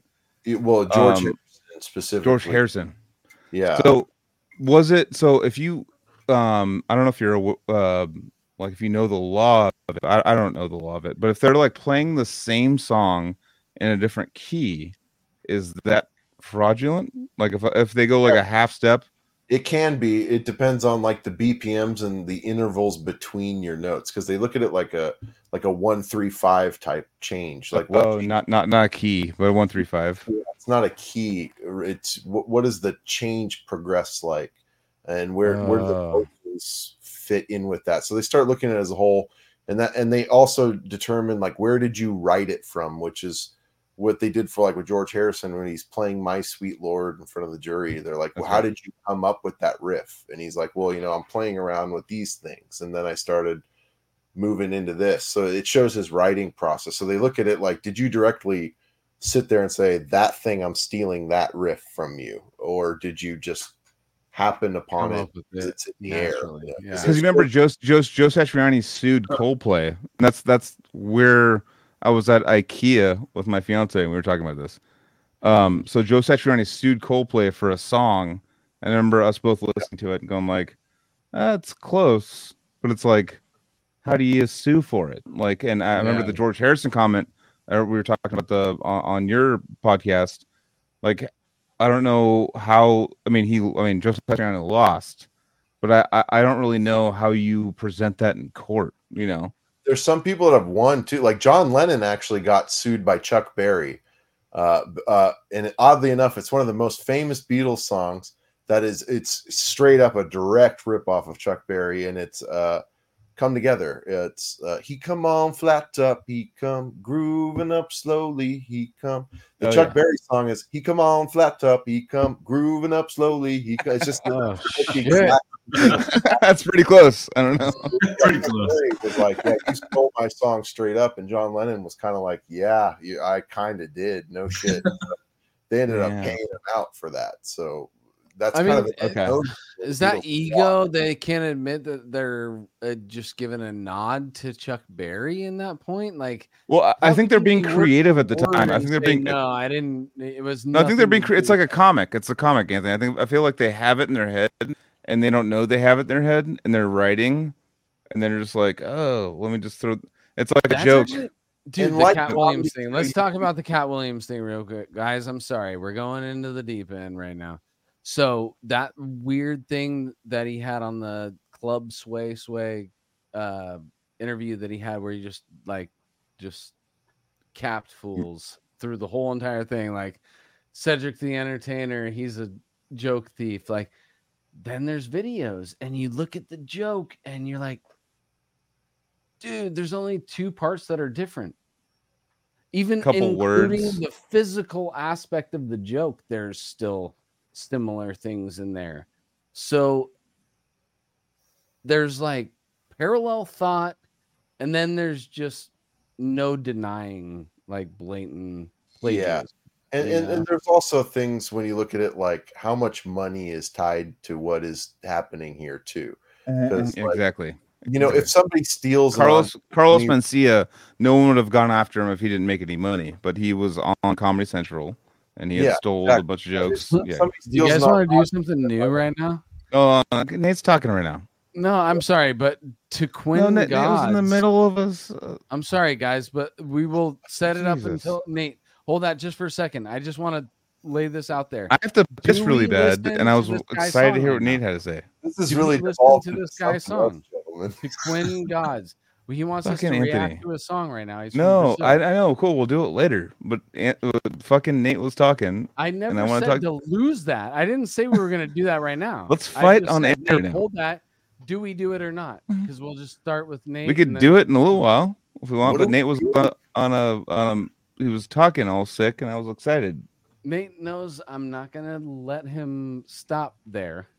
I want him to keep going. I just wanted to say, do we want to do that? Don't let our children fight. Let's see us fight in front of them. I'm just kidding. I was really excited about what Nate would. I mean, we could do that in a little while for sure. Whatever, True and Gods. So Joel doesn't want to listen to your band, guys. Yeah, I don't. I want to hear what Nate has to say about what he was about to say. I'm so excited lost right now. I have no idea. Damn it, Anthony. But okay, all right. Was it really? If you wanted me to finish my thought, I could do that. If yes, that's what I want. Finish the thought. Stealing stuff is all tied to money, right? If somebody steals one of my riffs, in another death metal band, it's kind of like, that sucks. Whatever. Thank you. If Metallica steals one of my riffs, I'm kind of like, hey, bro, how much money did you take off that riff, dude? Exactly. So I think the same thing for comedians and all that entertainment business is, if they made a shitload of money off somebody's idea, like George Harrison stealing your song, that dude's going to make way more money off your riffs. It's just totally because of who he is. So he's like you're like a struggling musician. He's like, I want to add like another part of my mansion, like over here off your song. And you're like, dude, I'm struggling. My sweet Lord.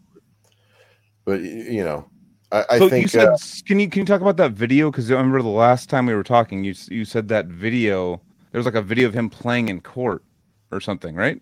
Yeah. No, there's the story of him playing in court. He had to play "My Sweet Lord" because he got sued by the Shirelles, I believe, something like that. The Shirelles, and the song sounds just like "My Sweet Lord."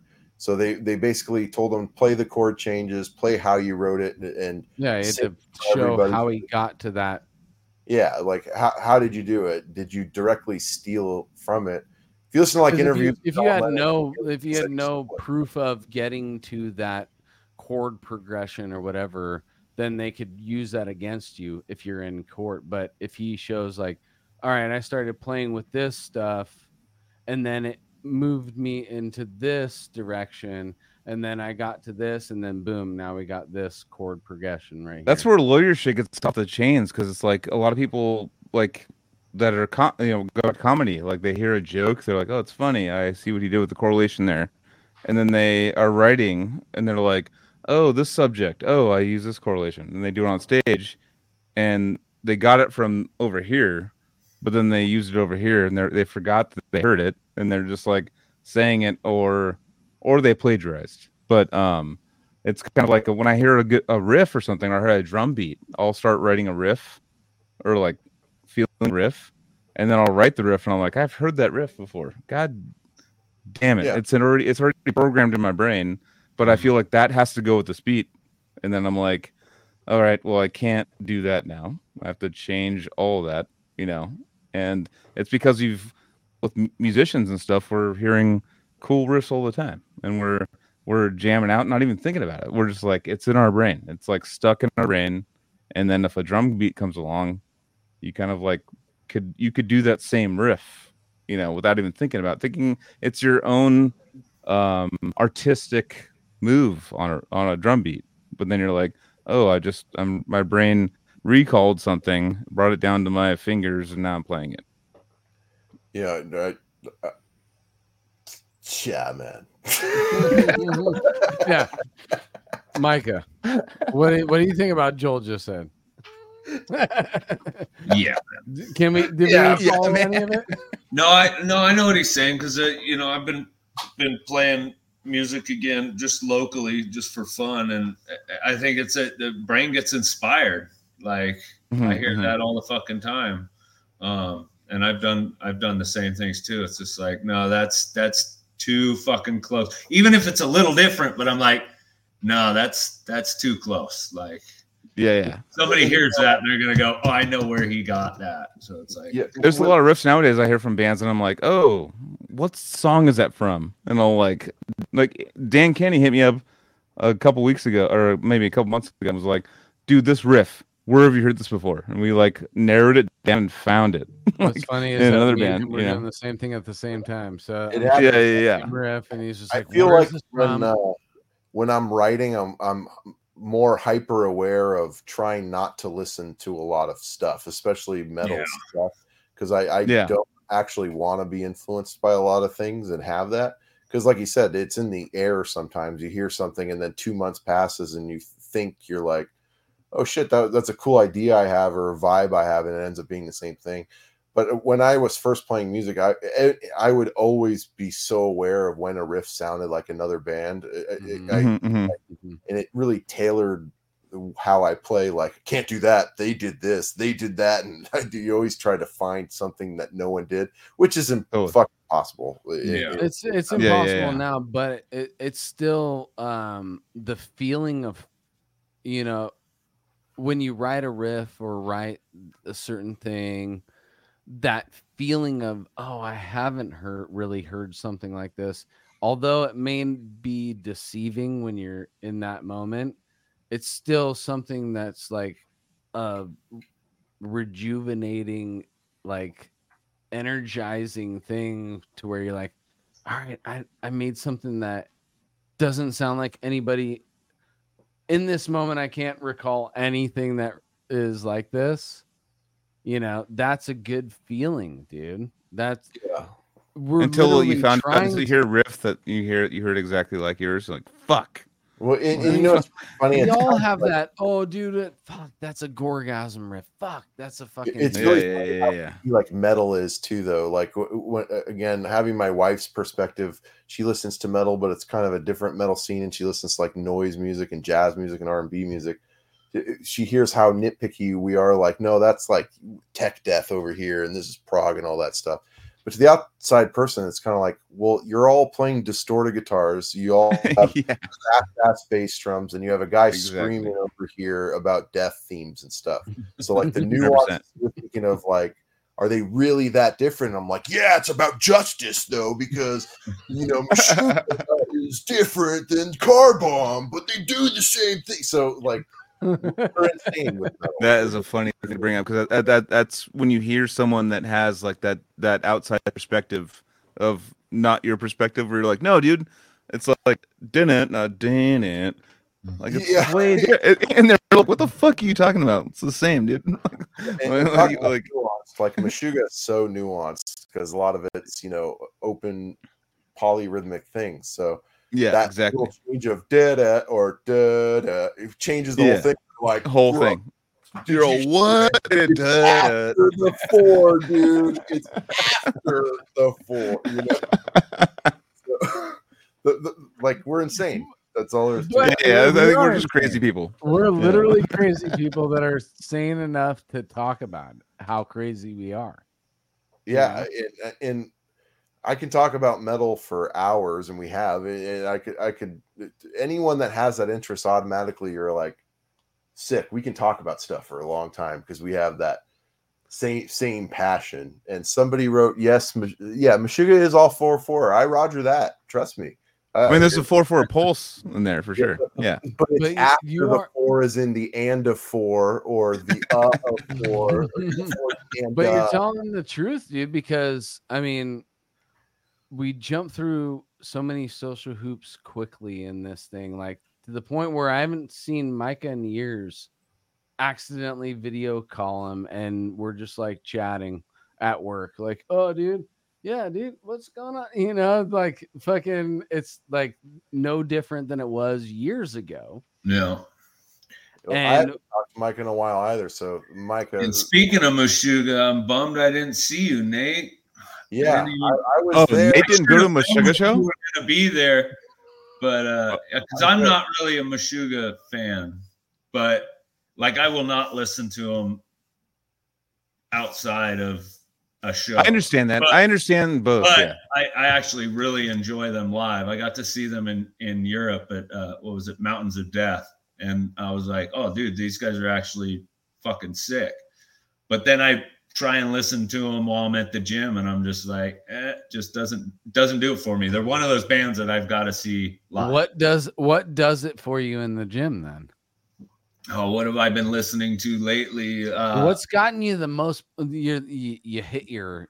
I have to pee really bad, but I want to know. Go for it, dude. Lately, Borknagar is like hands down like my favorite band probably ever now. Hell yeah! I actually fucking love their new stuff. Their last couple albums have been phenomenal. I mean, I love Quintessence is what really got me into them, but their last couple albums, and then recently. I just got into Cattle Decapitation. Their last album really pulled me in. I never listened to them. I don't know what it was. Like when they first came out, there was a whole like vegan thing about them, and like they were like capitalizing on that. And some reason that like turned me off to them. Yeah. And I never really listened to them, but their latest album that came out, now I've been going back through their catalog. Mm-hmm. Yeah, their trajectory has been something really crazy if you look at it from start to finish. And I really dig what Travis is doing with his vocals and stuff is sick. Dude, dude. As a vocalist, you look at that dude and you're like, all the time. Like, what do I need to do? Cattle Decapitation opened for everyone at the Pound for like years. I know, like, isn't that crazy? Years. I remember seeing him all the time. The dude was spitting all over himself, and they didn't sound like they do now, though. Too like they got the new drummer. I looked at Cattle as the same kind of level of like Exhumed and kind of these always present bands in these tours and stuff that would come through the Pound, and you just figured, oh, Vulgar Pigeons or Severed Savior, all these random local acts would jump on these shows. Cattle, I didn't even realize was from SoCal because they were on so many Pound shows. Yeah. That I thought that they were more local NorCal, but no, they're San Diego. Yeah. So I don't know how we came across Cattle so much in the early years, but Cattle was definitely very prominent in those early years of the Pound for sure. Yeah, they played all the time. I saw them all the time, dude. But they don't sound like they do now. They got way more precise and like faster, and the drummer is just a monster now. And I think vocally they got better, and so they're kind of a different band now. So I agree that Cattle album is the money, but you know, Meshuggah is the money, Micah. They're just the best band in the world. That's all there is to it. I love Meshuggah in the sense that I get into a meditative state when I'm very trance-like. That's what they are, right? You know, when I'm listening to them, and actually even live more so.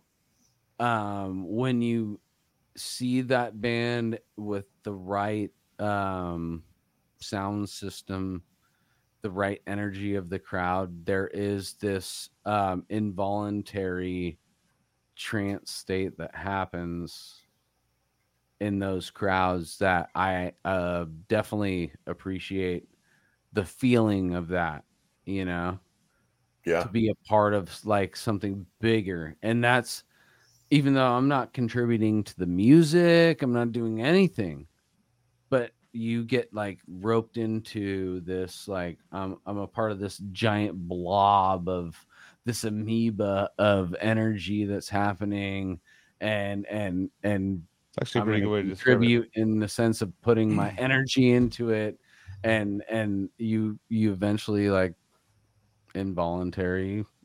Yeah, they're just super primal. That's like it's all rhythm based. So you get a primal mentality as soon as you see it live. You 100%. Feel that 4/4 because they really do that. And if you really just want to feel that 4/4 and simplify it, it's awesome. If you want to get in the weeds of what they're doing, it starts getting more awesome, I think, too. But if you just want to appreciate it from that distance level, I think it's perfect for that too, which is why I think they're genius. They're complex, veiled in simplicity. They're respected by jazz musicians. They've reinvented their sound from like thrash, jazz, Metallica to whatever that 8-string shit they made to invent a new kind of djent and all that. Now they invented that shit, and now they're delving more into they're simplifying it even more, which I actually think their early stuff's better, but they're like in their 50s still making new material that is exciting in some way that I can still listen to and be I'm excited to hear this, and there's going to be new ideas on it that I haven't heard. And I don't have that with a lot of bands, especially ones that have been around for 35 years or however long they've been around. Can I ask you something, Nate? Because I know that you understand Meshuggah on such a deep level, and I try to. I know that 4 is there and stuff, and like whatever they decide to do there, and the fact that they're all locked in on whatever the fuck random shit they're doing under the 4. How do you count that? Like, I don't understand. So for you to like just cover a song, is it all memorization under the 4, or are you counting in some way? Yeah, and that's what's funny. Like, I think people think of Meshuggah differently. I feel it. I don't count a fucking note of it. Like, we covered Meshuggah, Corridor of Chameleons, and I just feel where the pulse is, and I know where I'm hitting on the off and upbeat of it, because it's just such a fat groove to me. And playing with upbeats and downbeats like that I don't know. It's kind of just, it's my thing. I like doing that a lot. So I feel it more. But if you really want to, like, if there's something that's hard to feel, which can happen, they have stuff. Nothing has some things that they start playing with, like dotted eighth notes, which those make you feel like, whoa, something's off, but they're all together somehow. With those, it's easy to start thinking of them as a repeating pattern, which is super exciting. If they do like a group of 3, a group of 2, a group of 3, and then it will repeat that same 3-2-3 over and over again. But where that 3-2-3 starts is different in context of 4. So if you wanted to just disregard the 4, just go like 3-2-3-3. But a lot of times when people think of Meshuggah like that, they end up rushing or they end up dragging because they don't know where it is. That's the whole thing about it is, did you find where it is, which is what's complex about it. And a lot of people who are like, Meshuggah is easy, it's just a bunch of zeros all over the place. Like, oh my God, that's the dumbest thing I've ever heard. Just do it. I don't even think about zeros and ones. So easy. There's videos that I've seen where and these are actually some of my favorite videos to watch, is live musicians who fall outside of each other, like a guitar player or a bass player that lose themselves, and then they both, you can tell, try to find the one at each other to try and find themselves again, and to see the recovery.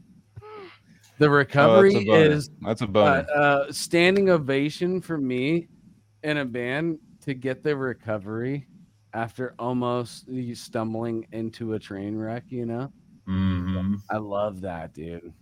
Sure. I saw one today recently, and I was just like, yes, chef's kiss, dude. Like, you guys did it. That's like you do a total train wreck. Totally. Yeah. Pull it together. No, I saw one actually 2 days ago that was someone posted a video of death, and Chuck broke a string. It's probably like a video people have seen a bunch, but I saw it for the first time the other day. He was like, fuck, ran it back, was like, and did vocals like this for a while. He was like looking back for his fucking guitar constantly. And then they threw it on him, and it was like right in the middle of fucking like a solo of spiritual healing. I was like, Oh, that's like, to me, that's like, Rutan did that's that to me live, dude. no, me Rutan too. broke a That's string and multiple shit. Yeah, strung it up that's what I mean. and tuned it himself and came back to finish the song. He got it done before the song ended, didn't he? Finished the song and we all were, dude, the sound of that room after that song, because of the recovery, was so much louder than any other response to any other song that night. Well, three-piece. I remember that. It was like a three-piece. It's like, if you're the guitar, so the guitar breaks, like you have to go, and he did it like restrunging himself, gets it going, blah blah, and it came back right for a part where he had to sing and play guitar, like solo. It's a bummer, dude. It's as a three piece, it's a bummer. It's like we've had, like, I use a looper live to like solo and stuff, and if you aren't playing with a good sound system, if you can't hear the loop, you don't know where it is. So sometimes, like, I have no idea what's going on, and the loop's going under other riffs and stuff. I'm like, oh shit, there's a loop playing like in the background of other riffs. Yeah. Or the loop is all feedback and I can't tell. And then people are like, it's awful. I'm like, right, it's great. I know. Actually, going back to Meshuggah real quick. So the reason why I asked this question to a lot of people, I'm learning this right now in my head, is I toured with Veil Maya a bunch. Probably did 3 or 4 tours with them, and they were like obsessed. Meshuggah was like their number one thing. But they had a riff that they called the Lost riff, because there was like a code at the end of the Lost. It was like 169, but there was like a code at the end of the show or something to unlock something, and they made a riff on it, and it was a Meshuggah riff, but they were like, yeah, it's like 16983428476, and they were just going, but it was all 4. They're like 169382446 or whatever the fuck it was. They're thinking of it clusters of 8th notes or 16th notes, which, okay. like I said, I don't do that. I feel the riff in 4, and I think Meshuggah does too. You can tell with the way they rock out. No one's up there like 3, 2, 3, 4. They're just up there like no one's counting. Yeah. That's what I'm trying to find the frequency. It's like doing a certain amount of mushrooms and you find the frequency, or something where you find a new kind of way of looking at stuff. And with them, I guess timing has always been felt for me. It's never been counted. Like when I do odd time stuff, it's never been, I'm not counting ever. I just know the feeling. I know. And there's been times with Decrepit, where there's weird timings where we have to, like, we all come in at the same time, and it's like it's not correct in any kind of timing sense. But I'm looking at everyone else like, and then we go in together. It's like it's like there's not an interval in there at all. It's like we decide to come in when we come in, and that wouldn't be. Yeah, we didn't have click tracks. We weren't like, all right, well, yeah. We never dropped in together, but it was just like kind of like a. And there's times like Matt would come in super early and be like, like an asshole, or I'd come in early like, asshole. It was that lesson that Chaz gave to me as a little kid. He said something that always stuck with me. He said, when you're playing these types of things, it's not about you playing, it's about when you actually aren't playing. That silence is what makes these things tight. If you don't hear something playing that, and then you all come in with a cha-cham, cha-cham, it's like becomes but if it's loose, now it's like they're sloppy. You can totally hear the difference between Meshuggah and a high school band that's thinking they're playing Meshuggah. Animosity when we were younger used to do stuff like that. Like, they like do like a quick little stop, but it would be silent in that stop, and I know that they were on point. And I was like, ooh, Dying Fetus. I think they got that from Dying Fetus a lot too, because they had those types too, and Decapitated their stops. Meshuggah did it to me in a way that's so heavy still, and that's what I like about them, is they're respected, but they're just balls out heavy screaming. And that if you really want to look at like a cool pattern that's repeating in 4, the mouth licking what you bled on Chaosphere, the final, it's my favorite album. Chaosphere is my favorite album. It's my favorite album too, and it's probably their harshest album. Me first, dude. Me first, bro. I came from Korn to that. That's like cool. No. I was like 2002 or 3 or 4. My brother showed me that, and Calculating Infinity Dillinger escape plan at the same time. He's all end of the Maniac. He's all you're into Nate and Joel arguing about. No, not arguing because both albums actually. For real though, to end the Maniac episode, there has to be a Maniac story. Oh yeah, we need the best Maniac story. Like the best. Mica, the Great American Music Hall. Yeah. Dude, so when my buddy Ed the Shred, I'll give a shout out to him, hit me up because he's like, "Oh, I saw you're gonna be on the Cali Death Fest." I'm like, this story will probably come out. So yeah, Great American Music Hall. I had drinking a bottle of Jägermeister, and before going to the show, had a couple long, 2 or 3 Long Islands when I got there. Fuck. And I told my buddy, I'm like, I'm gonna jump from the fucking balcony tonight. So there's a balcony that wraps around the whole top there. Joel and I were just there recently in the last. Yeah. That's a drop. That's a drop. Very high. So I go up there and dove off the first time. I can't remember if I let the crowd know. Somehow I survived it. Pulled it off. I get up. I walk over to my buddy Ed. I'm like, "Did you see that? That was the sickest thing ever." He's like, "I went and got drinks, dude. I missed it." And I'm like, "I'm gonna do it again." No, not twice. I fucking walk back up there. The second time I go to jump, there's that little ledge that keeps people's beers from falling off. Yeah. And foot hooked on that, and I went straight down onto this couple.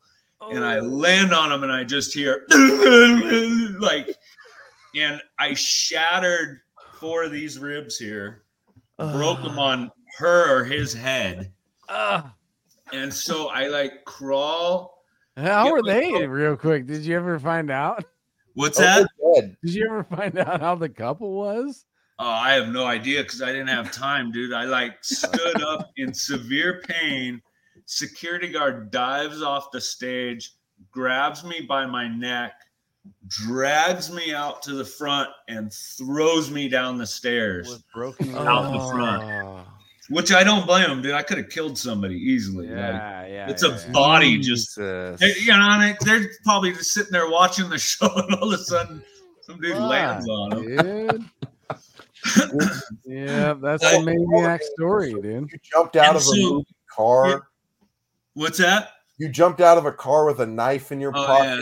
So that was Nate's leading all the Maniac stories. So when I was 17, my buddy had just gotten a sick ass Chevy Nova. We're slamming a big bottle of vodka. There was this grassy knoll on the side of Carmel Valley Road that I'm like, one day I'm gonna jump out and do a jiu-jitsu roll on there. And one day, dude. Yeah, so we're driving down this one day, and I'm like, fuck it. I'm hammered. I crawl up onto the window. We're doing 35, 40 miles an hour, and I just dove out. I do the roll. I get up onto my feet, and I'm like, I fucking pulled it off. I see the car kind of driving off to turn around. And all of a sudden, I'm like, I feel kind of dizzy. And I lift up my shirt, and this scar, there was a hole right there. Blood gushing out of where my heart is. Oh, my God. I realized, so when I dove out, I had a 6-inch Bowie knife in my leather jacket. And it pierced through the sheath. It went through my ribs. And doctors said it basically kissed my heart, millimeters from my heart. Right. So it went in, I rolled, it pulled these ribs, these ribs are still overlapped here. Next to the ones I broke on those folks' head years later. I literally was thinking you were going to land on something in the thing or whatever, but no, you were holding. The knife you landed on the knife. Stabbed myself. So then I'm in the hospital and the cops show up and they're like, "Who stabbed you?" And I'm like, "I stabbed myself." And they're like, "Who are you protecting? We won't let them hurt you." You get put on a 72-hour notice after that? Myself. Dude, and this was the most metal thing about that story. I remember you telling me was you were wearing your Cannibal Corpse vial, and you did it was the Eaten Back to Life. Yeah, you were the one with the ribs ripped out. I still have that shirt. Yeah, they were gonna cut the shirt off of you, and you said no, and you took it out over. Yeah, they had me in the ambulance and they needed to cut it off to get to the wound. I'm like, fuck no, lift me up and take this shirt off. So when I got out of the hospital, it was a ball of solid blood and the shirt was just a chunk. But I still have that shirt. Oh, yeah. That's right, dude. I mean, you kind of need to keep that as a reminder of, what the maniac is capable of. Oh, yeah. Dude, the maniac. What? Hey, you're drinking that much? Like, there's stories that you don't remember that are probably not similar, but like insane, bro. Oh yeah, I know we've been going a long time, dude. I've driven several vehicles off cliffs, rolled them over, stuck onto fucking giant boulders. Sorry, his reaction is the best. Dude, that's the story I remember too. You drove your car off a cliff into a tree, and you just climbed down the tree and left the car. Oh yeah. Oh, dude. No seatbelt on either. Both of those times. Oh my god! That's what I mean. Car in the tree, Mica, when I was like 15 years old and hearing these stories, I was just like, dude, the one where your friend jumped off the balcony, taking like 47 hits of acid, and you thought he died, so you called the ambulance, and he went jumping over fences and ran into the ambulance that was called for him. That was Pablo. I ended up in an ambulance on acid too, flying off a rope swing into a riverbed. Like landed on a giant cement block, took my eyebrow off, gouged a big old hole in my head. So I run back up to the house, and I'm like, luckily I was on acid because otherwise I probably would have knocked out and down. So I run back into the house. I look in the mirror. I'm on like 10 hits of acid. I'm covered, blood drenched my face. I have cobwebs and dead bugs and spiders and leaves in my hair, dude. I literally thought I was dead. I'm like, I am dead. Yeah. And, Jesus Christ. Dude. We should have just started the episode just being like, dude, we need Mica stories of 3 like hours that the whole 50 time. minutes, I'm like, wait, there's a whole nother episode of these maniac stories. Well, the thing is, maniac was. By the time I met Nate, I had mellowed out, dude. I had survived death like 1,000 times by then. That's what I was gonna wrap it up with, dude, and I think we should because we are at. Oh yeah, we're getting late. Yeah, unless you guys want to keep going, I'm fucking down. It doesn't matter, but I just want to say that there's one thing that I do want to take from this is there's so many more stories that we're gonna giggle at or whatever, but the true thing is you went through all that and you got to a point where it wasn't sustainable, No, I'd be dead. Yeah, obviously wasn't sustainable, and you pulled yourself out of that the spiders and fucking dirt and shit all over your face. You pulled yourself out of that, and now what you are today is not that person. So I love your attitude to be able to look back on that and kind of giggle at yourself. And that shows me that you're in a place where you've forgiven that past version of yourself. Oh yeah, hell yeah. I don't regret any of it, dude. It made me who I am today. Like, yeah. I wouldn't be this person I am. I wouldn't have had the experiences I had. I mean, I don't regret a single second of it. I mean, there's a lot of darkness in there, and I don't regret any of that either. Right? That's life. And dude, I just turned 45. I'm in the best shape of my life, mentally, physically, spiritually. Like, that's what I love, dude. I'm helping other people in their lives now because of what I've been through. Yes, I'm still playing fucking death metal. I have a career now that I get to create art in. Yeah, dude. Like you said, being the best dad I can be, dude. Dude, I'm just so happy for you, bro. Like, really, you're like making me. I'm getting a little emotional because I'm buzzed right now, but I'm just like, God, yes, dude. applause, dude. And I don't look down on anybody for drinking or smoking or doing whatever. Like, right? That's fucking all good. More power. I wish I could fucking have a drink while we're doing one that. drink. But yeah. Tomorrow morning, I'd be fucking vomiting, still drinking vodka for breakfast. So yeah, that's just how I had to roll. But like I said, dude, I don't regret any of it. I love being able to laugh at those stories because I survived them, dude. I shouldn't be here. I really should. Yeah. I think that's one of my greatest gifts today is like, I am so excited to be alive every day I get up now because I really shouldn't be. So to have the gift to get up and experience life. Dude. Yeah. Dude, there's so much luck. So much luck involved with you. Like you missed like one fuck up, or you would have been dead when you were hammered. Or, like like that. Yeah, like this close. Yeah, that's what I'm saying. And the fact that you survived that and got through it, it's like fuck. I mean, it is funny, like because I have those stories too. Like I remember running into suffocation again after not touring them 5 years later, and they're like, Terrence was like, Joel, you were the craziest fucking drinker. And I was like, shit. That's like the worst and best compliment at the same time. They were like, dude, you fucking used to rage with us the hardest of anyone. And I was like, whoa. You've been on tour since I was a little kid. Right. I then gnarly, like Terrence going, dude, you're fucking nuts, dude. I was like, was I? Oh shit.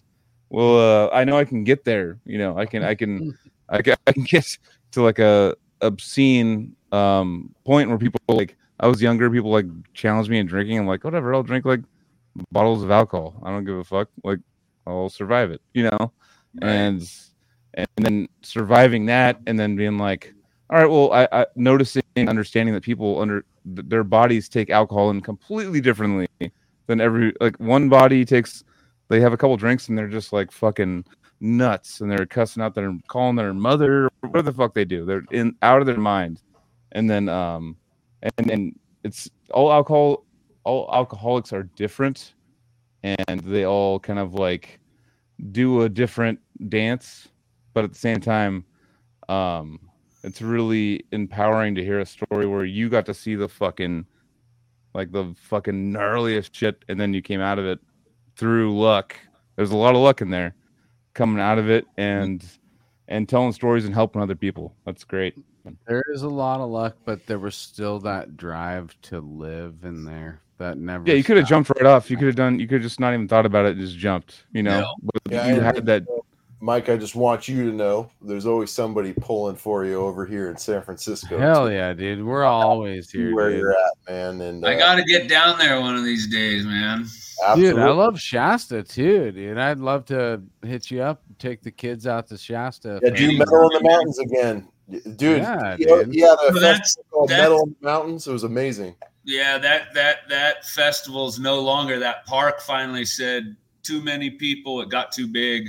Dude, it was probably Ontogony's best show. There was a ton of people there, and it was a super fun weekend in Shasta, playing with like the mountain as your backdrop. It was like, this is tight. I can do this a lot. This sounds fun. So get it back, Michael. Well, yeah, we'll get you back up here. I got a new band coming together, Shadow of the Elk. So we're gonna hopefully. Oh yeah, is that the one I saw you jamming with in? Yeah, in the video? Yeah. A lot of black metal, death metal. We're like, I don't know, just playing whatever fucking feels good. I'm not the best guitar player in the world, but I love fucking playing. It's in my blood. So. And dude, that's awesome, man. Your 14-year-old daughter's getting into metal and shit, so she's gonna see dad still doing it. And, that's why I'm here. My dad watching my dad play bass as a kid. I'm like, sick, dude. Like I didn't want to play bass, but I was like, it's definitely you don't realize it, but it's gonna be an influence, dude. If you guys have a good relationship, and she's getting me to go to shows again too. So awesome. Dude, that's super cool, dude. Talks about Micah. He always asks, "How's Micah doing?" My dad loved Micah, which is always super stoked. Me and Micah used to just get trashed after rehearsals when I was like 15, 16 years old too. Dude,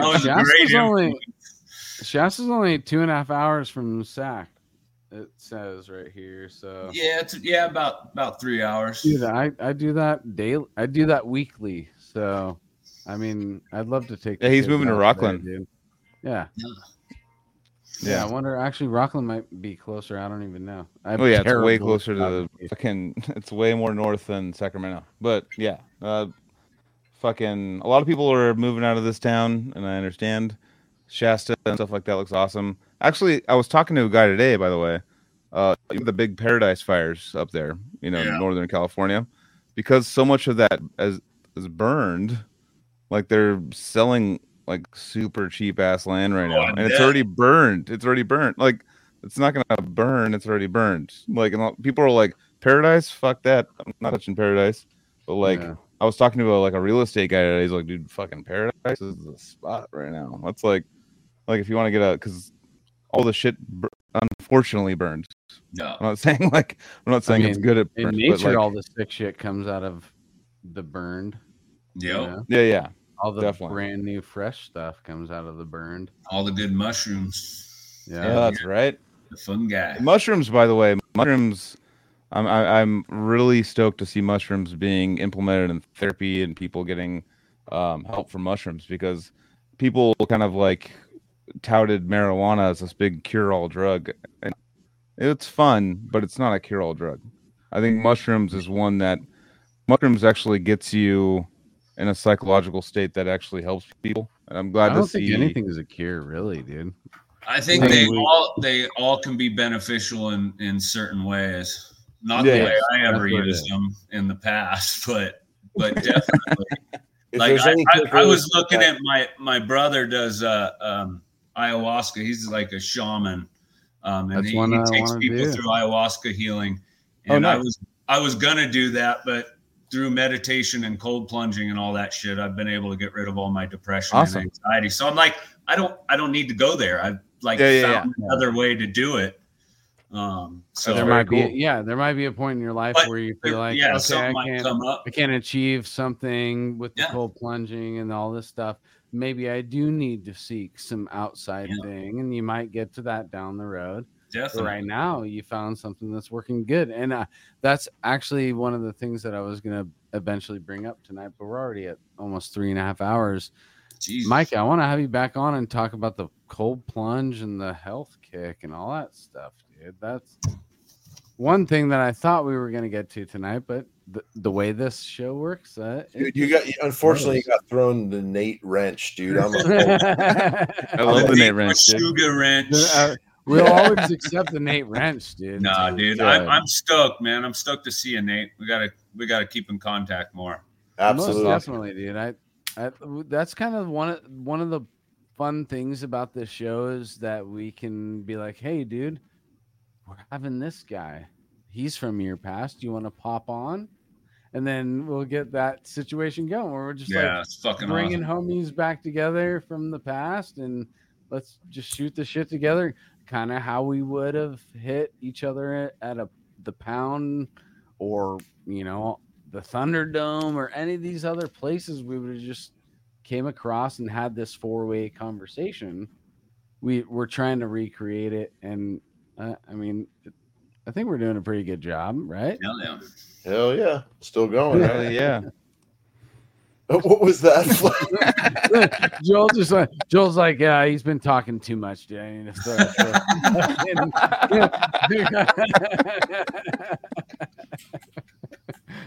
After we show the picture, then he's all, dude, whatever, dude. I'm fucking over it. No, it's very cool. We get to make these connections, because usually Monday or Sunday night or Monday we're starting to talk about Thursday, and if we don't have Nate yesterday, and I'm like, hey, dude. Yeah, and sometimes we look at our lineup and we're like, oh shit, we need to figure lineup shit. We haven't done it for a while. Let's start talking to people, and then we'll get these cool. And then we're thinking about Mica. You're on. You got asked to come on. You came on, and I was like, oh, Mica. And then my brain was just all going to all these memories and all these different things that I had kind of put in the we're almost 40, all the things are going shooting back to me of you at Aptos Club shooting pole and being maniac, you know. Yeah. And there's a bunch of things that like came back to me of I was first starting out looking at you going like, damn, dude, that guy's a singer of a gnarly band, dude. Holy shit. Like I was like nervous back then, like seeing you for the first time. I was like, and same like what Nate said, it was like same thing. I was like, damn, this guy's a fucking death metal guy, dude. Like this is a sketch. I gotta actually perform now. This sucks. I don't want to do any of this. That's my best Naveen impression. This sucks. That's a pretty good. We're doing this for ourselves too, dude. And to reignite those memories is kind of what these OG Cali Death Scene shows are about, is to try and remind ourselves like, yo, look at all the cool stuff we did and we crossed fucking awesome times, man. So many times during that, you know. And there's no iPhones. There's iPhones. The only iPhones are our voices right now. Like our voices are the iPhones of the memories that were caught now. Like no one had like fucking cameras in their pockets. Yeah. It was like it's all through our memories. Our memory, and that was it, dude. Yeah. And we lost it because the hard drive has been full for quite some time. So we do these fucking things to try and reignite some shit, dude. Dude, thank goodness there isn't footage of some of the you know, I don't want to see any of those things. Our record release, I was blacked out to play the show. I blacked out. I don't remember the show at all, and I vomited on the front carpet or whatever of Aptos Club. I vomited. Put my bass down after the set, and just started spraying vomit on. Our release show, Mica got drunk at it. I don't know if you remember this, Mica, because you were in maniac mode for sure. But the Halloween, it was I don't know, but it was a CD release show in Monterey. Oh, it's a no swearing place. Oh, the church, yeah, I was blacked out. Man, blacked out at a church, and the promoter came up to us as we're on stage. I'm holding my guitar, you're holding the mic. We're about to start, and he went, "All right. Now remember, no swearing. We can't have any swearing." And I just remember you looking at him and nodding your head. I had to sign a contract before we played that said you will not swear on stage. And the very first thing you did, when you nodded at him, you turned around and went, "Are you fucking motherfuckers fucking ready to fuck it?" I was just like, what? Oh yeah, right. It's so good. I think that was one of the few shows ever where I like forgot lyrics. I was blabbering nonsense on stage. Yeah, I think I actually kicked you off the stage at one point. Like we're going instrumental, the guys. That's it. Yeah. There was like you were huddling by the PA, and I was like, "This is just an easy one." I gotta think about that. Dude, with all my drinking and all my antics, though, that was like very rare. I still was always able to. Absolutely perform. That was like a once in a fucking lifetime thing, but. Yeah, I thought it was more funny than anything. Just the head nod straight to swearing right out. So like, dude, I got it. Fucking, are you pieces of shit ready to fuck? Oh yeah, it was multiple curse words. What's going on, guys? Just 2 seconds after he just agreed. I remember we had to sign one of those contracts in like Pensacola, Florida, at like some sort of a youth place, and they're like, sign it. Like you're not allowed to hang out by your vans or anything like that. And we're like, cool. And then Bill was like sober, going like, okay. And there was a kid going like, fuck yeah. Bill was like, what was that? Just like, he's all, fuck yeah. The mic is all, it wasn't me, it was him. I don't know. The loopholes. Oh my god. But fuck yeah. That was speaking of fuck yeah. Mica, thanks for coming on, and Nate, thanks for fucking so sick, dude. Yeah. I love all Thanks for having us, man. And dude, Mica, I know we were, we're giggling at those stories, but I truly want you to know that I'm very fucking proud and happy for you in that triumph that you had. Yeah, it's cool to see you now like this. Yeah, it's awesome. That it's an inspiration for a lot of different aspects of life to hear that kind of story, and for you to now be where you're at today with all the trials, tribulations, and rewards that you got from all of that, dude. I love it, dude. I love it, and I want to talk to you more, dude. I mean, we're here fucking 3.5 hours, and I don't feel like I'm done with you yet, So that's cool, dude. I'm glad that I feel that way. I'm glad that I hope that anybody who listens to that can hear the inspiration that I felt from hearing you, and what you've faced and overcome. You still are at a point where you can look back and say you've worked with musicians like Nate and all these other Keith and all the other dudes. Like your history is rich. That might be a reason why you still wanted to be here, and I'm glad you're still here with us, dude. Me too, and thanks, man. Hell yeah, stuff, man. Just getting started, dude. Just getting started. Yeah, hell dude, yeah. That's the fucking attitude I love to hear, brother. No doubt, man. dude. And I want to keep in touch with you because we got more stuff to talk about, even if it's just outside of this thing. Definitely hit me up, man. Keep in touch, dude. And Nate, dude, love you, brother. I think you might have just, I don't know. We need to look at stats. Nate may have just been like the most appearances. Cali Death. Him and Diego probably are like neck and neck right now. Well, I have I think 4. Now it's 5. I think it's more than that. I think it's more than that. Is it only 4? Because we got. I had my own. Then I did one with Max. Yeah. And then I jumped on the anniversary one, and then there's this one. So this is 4. Dude. Damn. I don't want to. Yeah, I think it's smarter than us, and I don't want to contest him. 100%. Yeah. He's analytical. Right. He's an analytical human being. I know he is. So I don't want to fuck with that. Dude. Hey, Bolt, dude, you definitely are up at the top of the list of most appearances, dude, and there's a reason for it. We love you. Nate's a badass, man. Love it. Yeah, you guys are the shit. Yeah. I still listen. I'm a listener too, so hell yeah, dude. No, that's all good. It doesn't matter if you're a listener, dude. You're a great talker. You got some cool stories, good perspective, and I love. You're like a fucking like a low key stand up comic too. By the way, you say shit to me that is fucking like people ever, dude. Yeah, literally, in my saying. friends group, he's funnier than most people that I'm around, dude. So yeah, well, thank you for that. That was the funniest thing I ever fucking heard. Dude, all right. No, seriously, you said things to me that I literally held on to and like thought about like months later. I'm like, oh, Nate. I'm like, oh, I think you're one of the funnier people I've ever met in my life. Hell so, yeah, man. Yeah. He's a treasure, dude. That's why we try and keep him in. Life. Music, it's all part of it.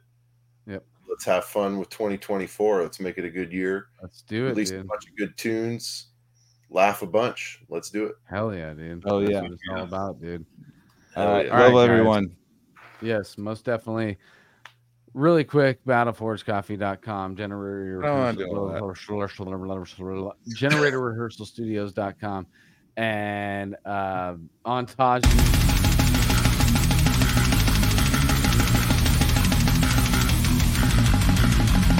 That's funny right there. I'm tired of it.